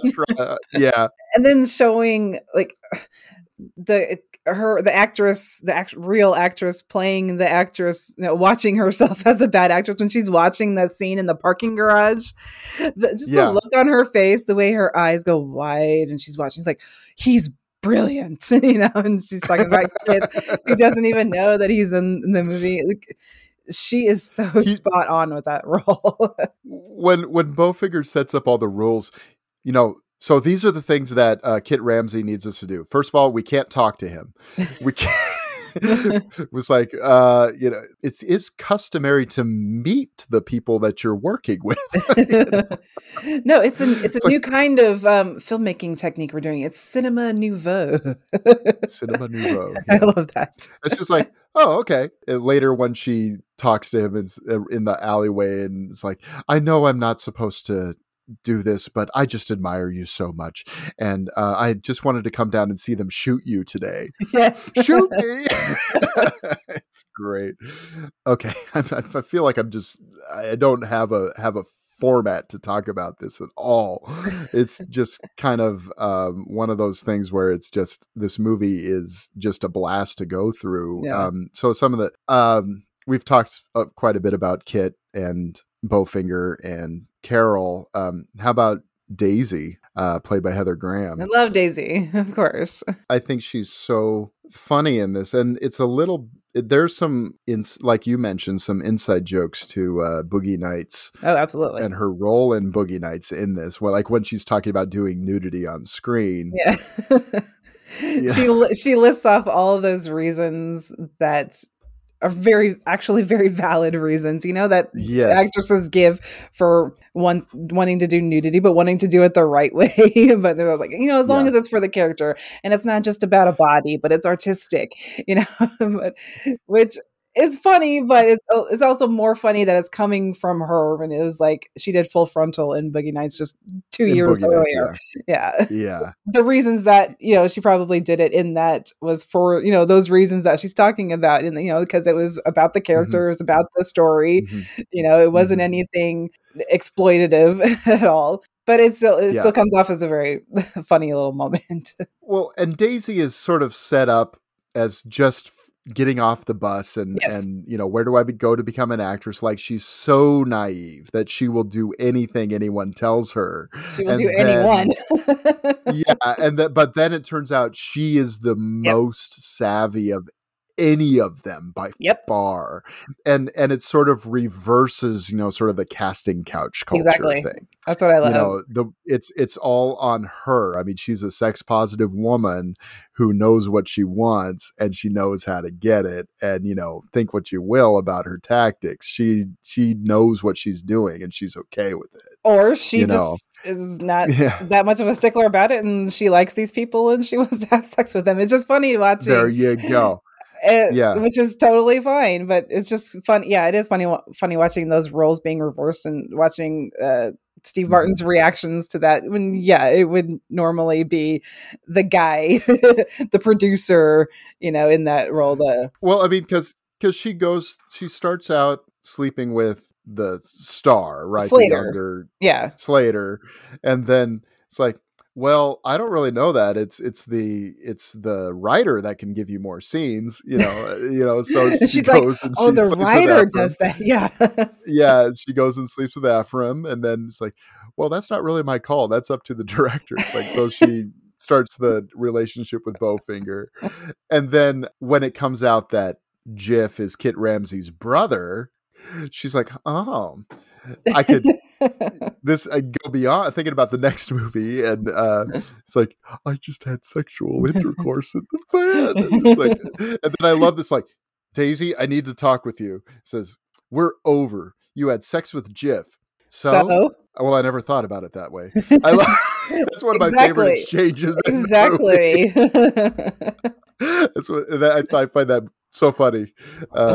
Exactly, showing time. Like all sides of it kind of at the same time, and the comments on all sides of it. And it's very brilliant the way that's done. Yeah, the way it's done. And then at the premiere, she's with her date Kit. Or later at the very end of the movie, she's like, this is one of the most powerful lesbians in Hollywood. It's very funny. I was actually like, I'm really wondering what you're thinking of this character, because I thought it was still funny, but I was like, is this one of those things that hasn't aged well? I'm not sure, but I think it's because of the satire of it that it's still funny. Yeah, because it is satirical. It's turning it on its head. It's putting the power in her hands. Mm-hmm. So it makes it. So I think it still works in that sense. And it's still funny. And the character shows throughout the whole movie that she does have her own agency. As naive as she's shown to be in the beginning, she absolutely has her own agency and makes her own decisions throughout the whole movie. Yeah. She's like, I'm from Ohio, but I'm not from Ohio. Exactly.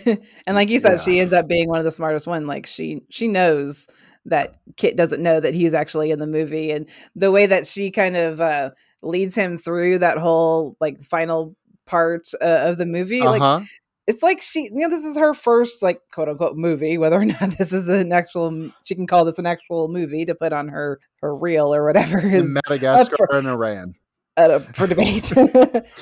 She's she's learned, she's kind of getting it at the end at this point, and she's the fact that I don't know. I kind of liked too how comfortable she is kind of with everybody. Like, again, like showing how naive she is, but she's still like not really afraid to be herself and not really afraid to interact with Kit, even, when she knows that he doesn't know that he's in the movie. And like I said, just the way she leads him around that last part, she's so in control of that scene. Like when you would almost kind of expect her to be kind of like nervous around him. She's not. I love her in this movie. And again, with a good actress doing the bad acting thing, like what kind of accent is she doing? She's so funny over what the top. What kind of body movements is she doing when she's like running after him in the car with the briefcase? Yeah. Or that one, I think it's kind of like a little famous shot. I remember this shot from the trailer when in the alleyway when she's kind of, and she just kind of does this thing where she's like moving her hips back and forth. I don't know.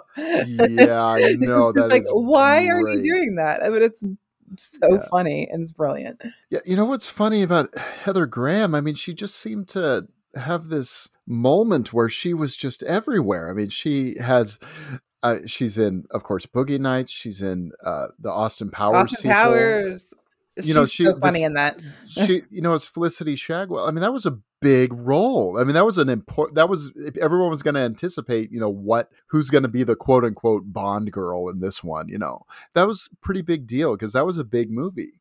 She ends up playing the Casey Becker character in Stab inside the Scream movies, all kinds of things like that. And then it just seems like she just sort of stopped or stop seeing her. We don't see her as much. And it was, and she was she's in Swingers, she's in Drugstore Cowboy, she's in Twins. Oh, Drugstore Cowboy, yeah. She's in the Twin Peaks movie, Anger Management, Hangover 1 and 3, apparently. Horns, From Hell. Remember From Hell? Wow. Jack the Ripper thing with Johnny Depp. I mean, yep.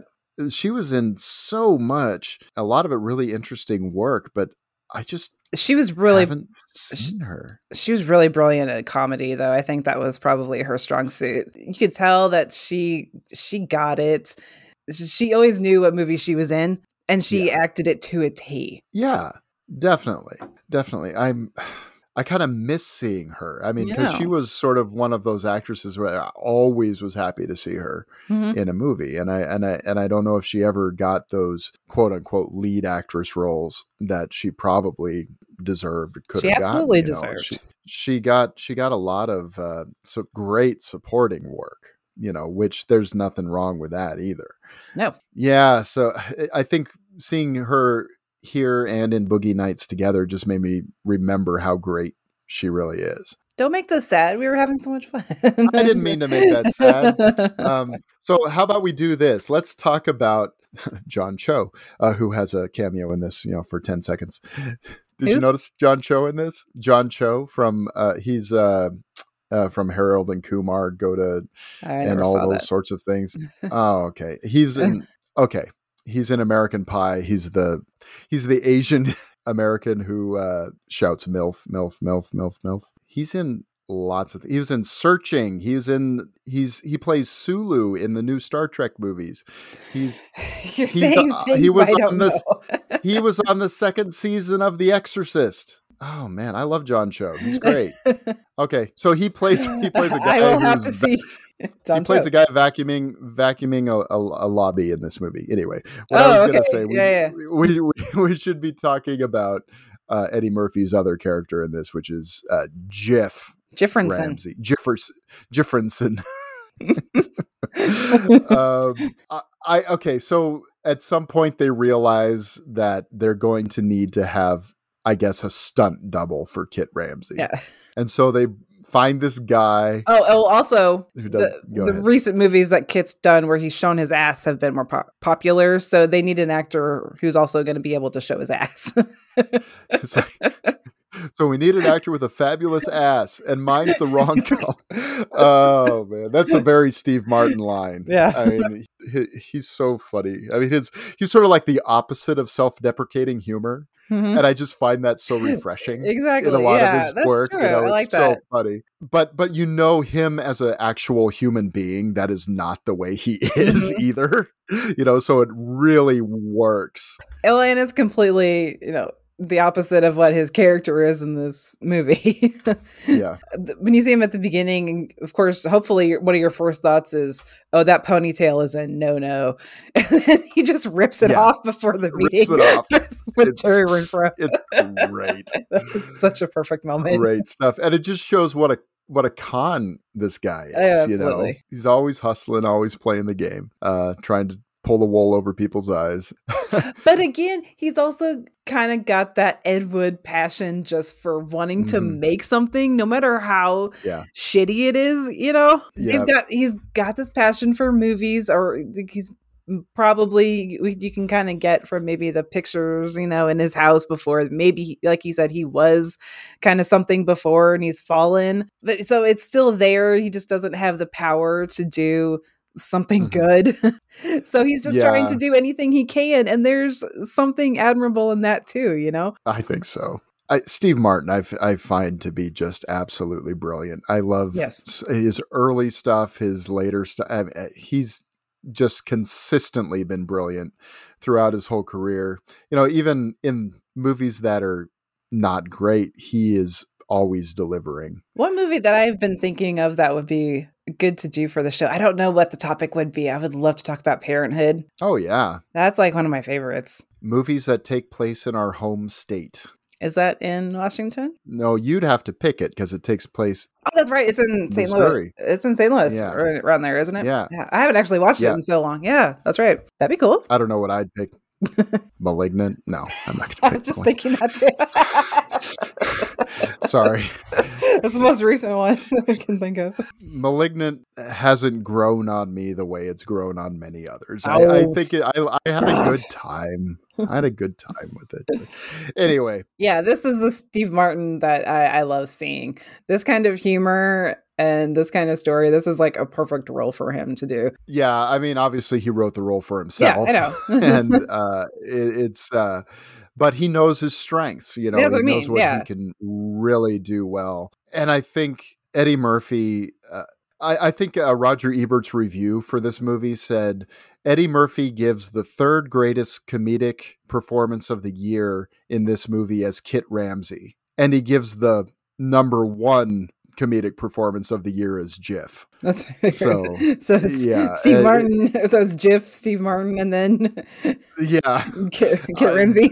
Yeah, and these performances are all terrific. But Jiff, I like I said before, he's just so endearing. He's such a goofball, and he's like, he's just so excited to be able to run errands. It's like, I really, no, you wouldn't mind maybe doing some things where you run errands. Think, oh man, I've been really hoping to break into a job running errands.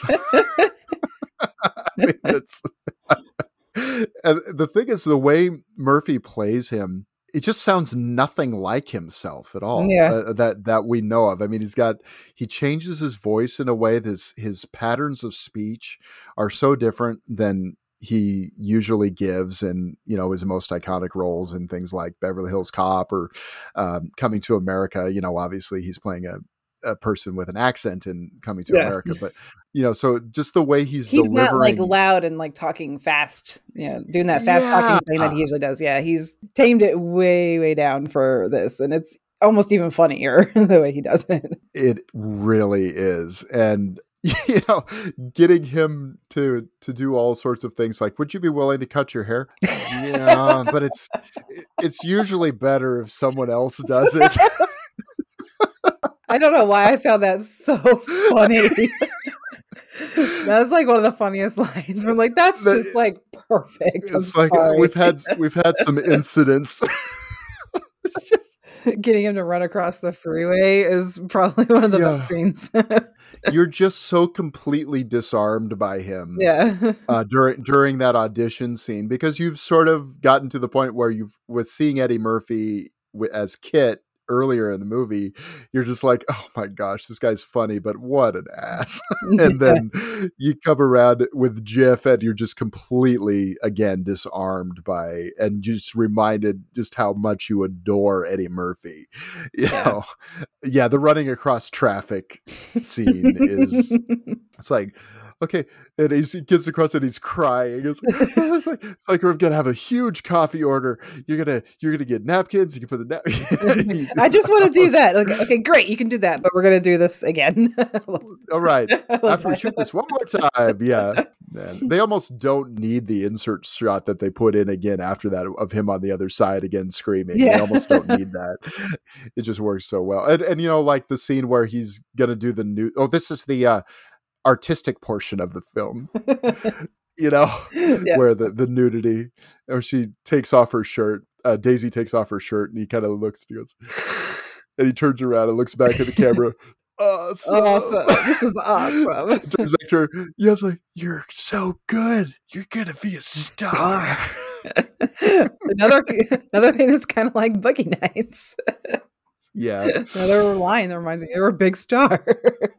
But I think Jiff is just a brilliant performance. And the fact that Murphy is giving two, truly brilliant performances in this movie is just a testament to what a great actor he is, especially when he's doing something that he really likes and finds interesting and funny. Because, I see him in, some of the movies, the daddy daycares and the haunted mansions, and, he's fine in them. He's not bad. I don't think he can give a bad performance. He's just not into them like he is to this, Yeah. And you can feel that, I think. When you see him firing on all cylinders, it's really, there's nothing like an Eddie Murphy performance. Yeah. It's terrific. So when all of this kind of breaks, when, the jig is up and the cast all discovers that it was fake and, they didn't have Ramsey's permission and all of that comes out and they're going to get sued and naturally. And they're all just like, most of the cast and crew is just angry at Bowfinger. I love what Carol says there. I think it was a beautiful lie. Exactly. It's just kind of like, oh, because they did have that whole family thing going on. Another kind of sweet diner scene happens here too. Like they're making this crappy. I mean, it's where they find out that Jiff is actually Kit's brother. That's when Bowfinger sees the kind of family that he's created and that he's got to, take care of these people. And he's like, oh, he really liked us. And, he liked that we liked him and accepted him into our little family. And yeah, he says something about, it's like I find out I have Kit Ramsey's brother and I grow a conscience. Yeah.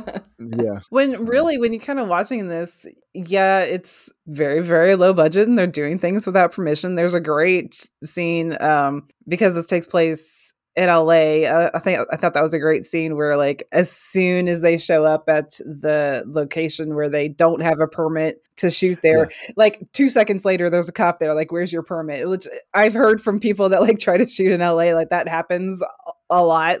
You have to show your permit 20 times while you're shooting if you do have one. I'm sure. I also like how they pay off the cop and they hire the cop to be part of the movie. Yeah. And he's delivering his lines and it's really, really bad. I love that part. I think it's so funny. So there's definitely the run and gun style of filmmaking, but it's also very ingenious the way they do things. Even with the reflector that they use for that one scene. For food thing. I was like, that's actually kind of brilliant. That's taking what you have and doing what you can with what you have. And that's what a lot of people they're just starting out or that don't have a lot of money have to do with. So that's kind of the aspirational part that I get from this, even though it is all a lie and they're doing everything the wrong way, but you can still kind of get the attitude of, man, just work with what you got and do the best. Yeah. And I don't know. I just kind of like that. Yeah, I like that too, and I like how they get the truck and the cherry picker truck, and they're using it as a crane. They cover it with leaves so no one can see that there's a camera in there behind the trees. Yeah. Oh man, it's really, really clever and well done. I think it's that guerrilla style filmmaking, for example, when we talked about Targets and Peter Bogdanovich did not have permission to shoot at the freeway, but he did it anyway. And they shot it without sound because they had to do it so fast. That is this kind of thing. And that was Roger Corman. I mentioned Roger Corman off mic. There is sort of a sense of, that guerrilla style filmmaking of someone like Corman or William Castle or those or even Ed Wood to some extent. Just we're going to get the shot no matter how we can, and it's very very well done. And I still find the scene at the end where they discover that how they're going to be able to get permission from Kit. Oh man, because again, it's because it's this thing where he's going to expose himself to the Laker girls, but then they laugh at him. It's just kind of at first it would be they're horrified, but then they laugh. It's just don't laugh. It's not funny. is just kind of like, okay, I think we just got our permission. And so, you have this whole thing where Kit Ramsey instead embraces this whole thing, and the movie's a hit, which is crazy because they have this big Hollywood premiere for it and stuff. Just because this star is in it, yes, this awful movie is going to be this massive hit is very funny. I like that scene too, where like they give him at the premiere, they give them the seats like at the very front row, all the way to the left. They're like, and the screen is so huge and slanted. And he's still got the Ed Wood attitude, like great seats, even though they're obviously terrible seats, And then the FedEx truck thing kind of comes back, and it's like, we've got a movie. We're going to Taiwan to shoot a movie starring Kit Ramsey's brother. So that fake person ninjas thing. I mean, I can see now. I mean, obviously it's caricature to say the least of Asian culture, but there are things about it that I think are still funny. Just the idea of this fake purse ninja thing. I don't know. But like how they're just the utter incompetence where they like have this giant mirror that they walk in front of, and the camera crew appears in the mirror in the film, and the stunts are really, really bad from Jif. And doing the stunts. He's like he doesn't even hit the guy, and like the stunt people on the other side just like flip themselves over. It's hilarious. And then I've always loved the part too where Bowfinger comes in and it's like, nice to see you, brother. And they're running towards all of the ninjas that are coming at them, and they are, instead of jumping off that stage thing, they just sort of climb down really slowly. That kills me every time. I mean, it's so dumb, but it just cracks me up every time. But again, they're making this terrible movie, but they've traveled internationally now, and their whole family is there making the movie. So really, what's so bad about it is kind of the feeling you get at the end, like exactly. This is still pretty cool. It's a triumph for them. Yeah, totally. To have been able to do this thing. And I mean, I found this movie funny from the first time I watched it. And every time I revisit it, it just kind of, I guess I notice more of the teeth of it the more I watch it, that there is some satire going on here. But I just find Steve Martin's brand of humor to just be right in my wheelhouse, I think. I just find it so hilarious when he's really doing something funny like this. And I also, Only Murders in the Building, I just finished watching that first season of that. And, still gotta watch that. And he's one of the writers on that. And I just love that brand of humor that he brings in. This is more broad kind of humor than Only Murders in the Building is, but it's nice to see him still firing all cylinders and just kind of never not at the top of his game. It seems like. Sure. I love that. If anything, this Bowfinger is a little bit of a throwback to stuff that he did early on with Carl Reiner, like The Jerk or The Man with Two Brains. That is just incredibly, just a little bit off the wall bizarre, even. Yeah. So, and I like that about it. I always love movies that are just kind of wall-to-wall humor like this, which makes them very rewatchable, because there's probably so much stuff that you'll miss like the first time. I always love it when it's like just these subtle lines that are thrown in there that when you're watching you kind of go, wait, what did they say? The one that I kind of loved for some reason is when Daisy and Slater are kind of walking together. It's after they've like been together, and she just has a line where she's like, I've never done it lying down before. Their whole conversation, you're just like, wait a minute, what? That's right. Oh. There's tons of stuff like that in this movie that I could probably watch it again and like catch so much stuff that I probably missed the first time. Yeah, it's always been entertaining to me. So it's one that I'm glad I didn't listen to my parents on and listen to my wife instead, because she thought it was funny. So your wife is very smart. Yes. Yeah. Okay, well, a couple of good movies about movie making once again. A couple of great movies. What are you talking about? Yeah, absolutely. So, recommendation time. I kind of like mine now. I wasn't so sure if this was going to work, but I think it fits in kind of perfectly with both movies in a way. Mine does too. Actually, I got to look it up again, or I'm going to forget what it's called. So I'll do mine first. So this is one that I honestly avoided this movie because it did not look like something that I would like at all. But then it was mentioned to me on Twitter that it was actually kind of brilliant and kind of funny. Not really kind of funny, very funny. And so I gave it a chance the other night, and pretty much 5 minutes in, I was howling and didn't stop throughout most of the movie. So from 2007, my recommendation is watching John C. Reilly just kind of be fucking hilarious in Walk Hard, the Dewey Cox story. Now, usually like parody, like spoof stuff, like when it's like so obviously like spoofing something is not usually my favorite type of thing. Like that's not really the humor that I go for, but something about this like totally worked. It reminded me a lot of Pop Star, which I think is fucking brilliant. And I love that movie. Yeah. I think this is absolutely, so it kind of goes with both of them in that it's a wall-to-wall comedy, but then it's also very surprising in a lot of the stuff that comes up, like with the John C. Reilly connection. And plus I was like 20 minutes in, I was like, oh, there's penis in this movie too. Okay.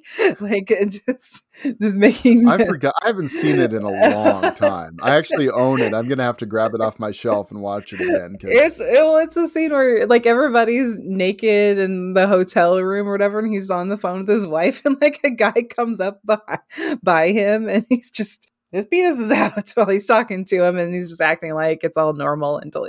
So this type of humor, it really got to me. It was kind of one of those movies where it was like exactly what I needed to watch that night when I just needed something kind of super silly and fun that I could just absolutely howl and laugh at. The wrong kid died. Yeah. Yes. So I love this movie. Yeah, I gotta watch it again. I think I watched it because I just love Jenna Fisher so much. Oh gosh, she was so funny. I was a massive fan of The Office. Still am. I was just smitten. I was as smitten with Pam as Jim was. I gotta say. So I always loved Jenna Fisher. You know, I never have seen a single episode of The Office. That's okay. It's okay. I know. I feel like such an outsider. Everyone else loves it. It's like it's another one of those things I gotta catch up on. Yeah, my son actually wants to watch it now, and I'm like, okay, there's a few that are a little edgy, but we can do that. It'll be fine. I mean, my gosh, what I take my son to, what I watch with my son is nowadays is like, what do I have to worry about now? Anyway, so I went through a few ideas because I've been watching a lot of like TV series. I watched all of the first 2 seasons of The Righteous Gemstones, which is 100% my jam, by the way. It's on HBO Max. I watched Ted Lasso, which I did not think I was going to like at all, especially from the first episode or 2, but I was so drawn into that, and it was not at all what I was expecting. So much better than I expected. I watched Pam and Tommy, which I did not expect to like either, but ended up actually thinking was a really powerful story about just invasion of privacy and, how we so often treat celebrities as, public property that we can exploit however we want. And I thought it's fairly sympathetic, I think, especially to Pam Anderson. That's good to hear. Yeah. But what I've decided on is an episode. I've only seen one episode so far because that's all that's available there as of this recording. I'm sure much more of it is going to be available by the time this comes out. But I chose, and I'm not 100% sold on it yet, but I like it enough to recommend it.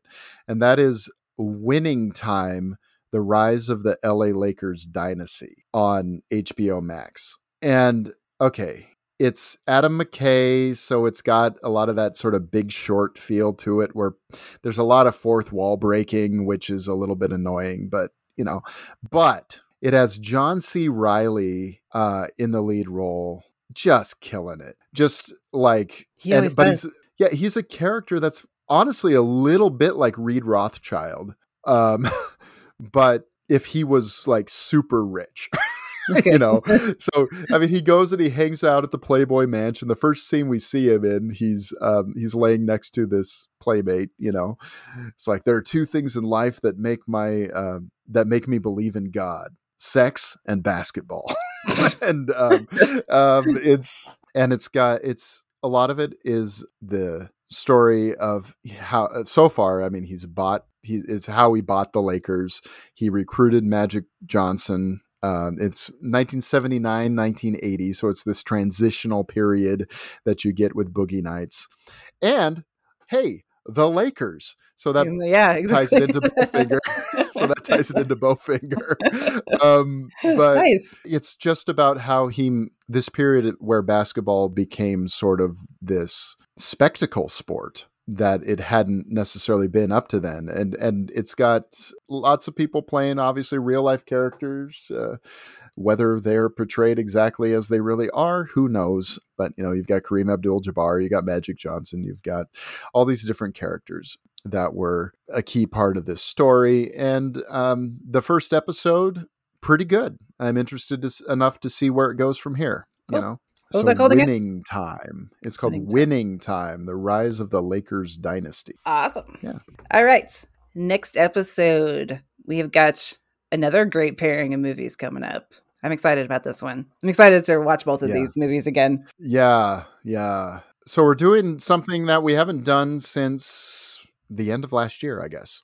I don't remember when that was. November or December, Yeah. So we are returning to doing a remakes episode. So we're doing an original film and a movie that was remade from it. It's not necessarily going to be a direct remake, but it's going to be, and that'll make sense as we do a few more of these episodes that we have planned, I think. This one is maybe the most This is probably the most direct remake. These are the most similar, I think, that we've done so far. That we have at least planned, I should say. Yeah. So neither of us are really necessarily bringing one or the other. I guess I can claim the first one and you can claim the second one if you choose. I was going to claim the first one. I like the first one more. You claim the first one. I'll claim the second one. Then in this case, we did it the other way last time. So let's do this. You've got the original. You got the original. What's the original? We're bringing back another director that we've already talked about, Henri Clouzot, and his 1953 movie, The Wages of Fear. Yes. And then I, of course, will be bringing William Friedkin's 1977 version, Sorcerer, the brilliant film that many now name the greatest film of his career or the best film of his career. Which is interesting. I've heard a lot more people saying this is his best film, and I find that to be probably somewhat of a vindication for Friedkin at this point, because I'm cool with that. This movie's great. It was. Yeah, French Connection, The Exorcist, Cruising, all sorts of great films in that. Joe filmography. Killer Joe. I love Killer Joe. Bug, I like, actually. I love Bug is so good. Yeah, so I find Friedkin to be one of those directors that everyone thinks only made one or two movies. He's sort of the modern Orson Welles. People are now discovering, oh my gosh, he made a lot of great movies. It's like he didn't just make Citizen Kane. He made a lot of good stuff. So that is what I'll be bringing, and I'm very excited to talk about both. I've only seen both of them. In both cases, I've only seen them once. I think I have to. I think I've seen Sorcerer twice, but it's been a long time. So, like I said, I'm excited to revisit them both. Excited to watch more Roy Scheider. Hey. Yeah. Always love seeing Scheider. Him. Yeah. So that is next time. All right. Where can we find us? You can find me at Brian D. Kuiper on Twitter. You can find me at Michelle N. Egan. And you can find the show at Movie Life Pod.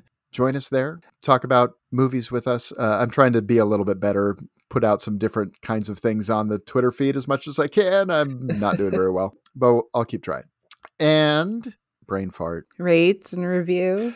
Okay. Basically, Make sure you head over. Yeah. Head over to iTunes, head over to Spotify, drop a rate and review, anything. A few kind words are very helpful for getting the show noticed and out into the world more. Absolutely. All right. Are we done? I think we're done. Let's call it done. What are we going to do? I wasn't sure. We didn't assign someone. Do we have to assign that to somebody, or should we just supposed to like instinctively know like who's going to say it? I don't know. I think we would just instinctively know. So what are we going to do next time, Michelle? We will see you next time. Bye. Bye.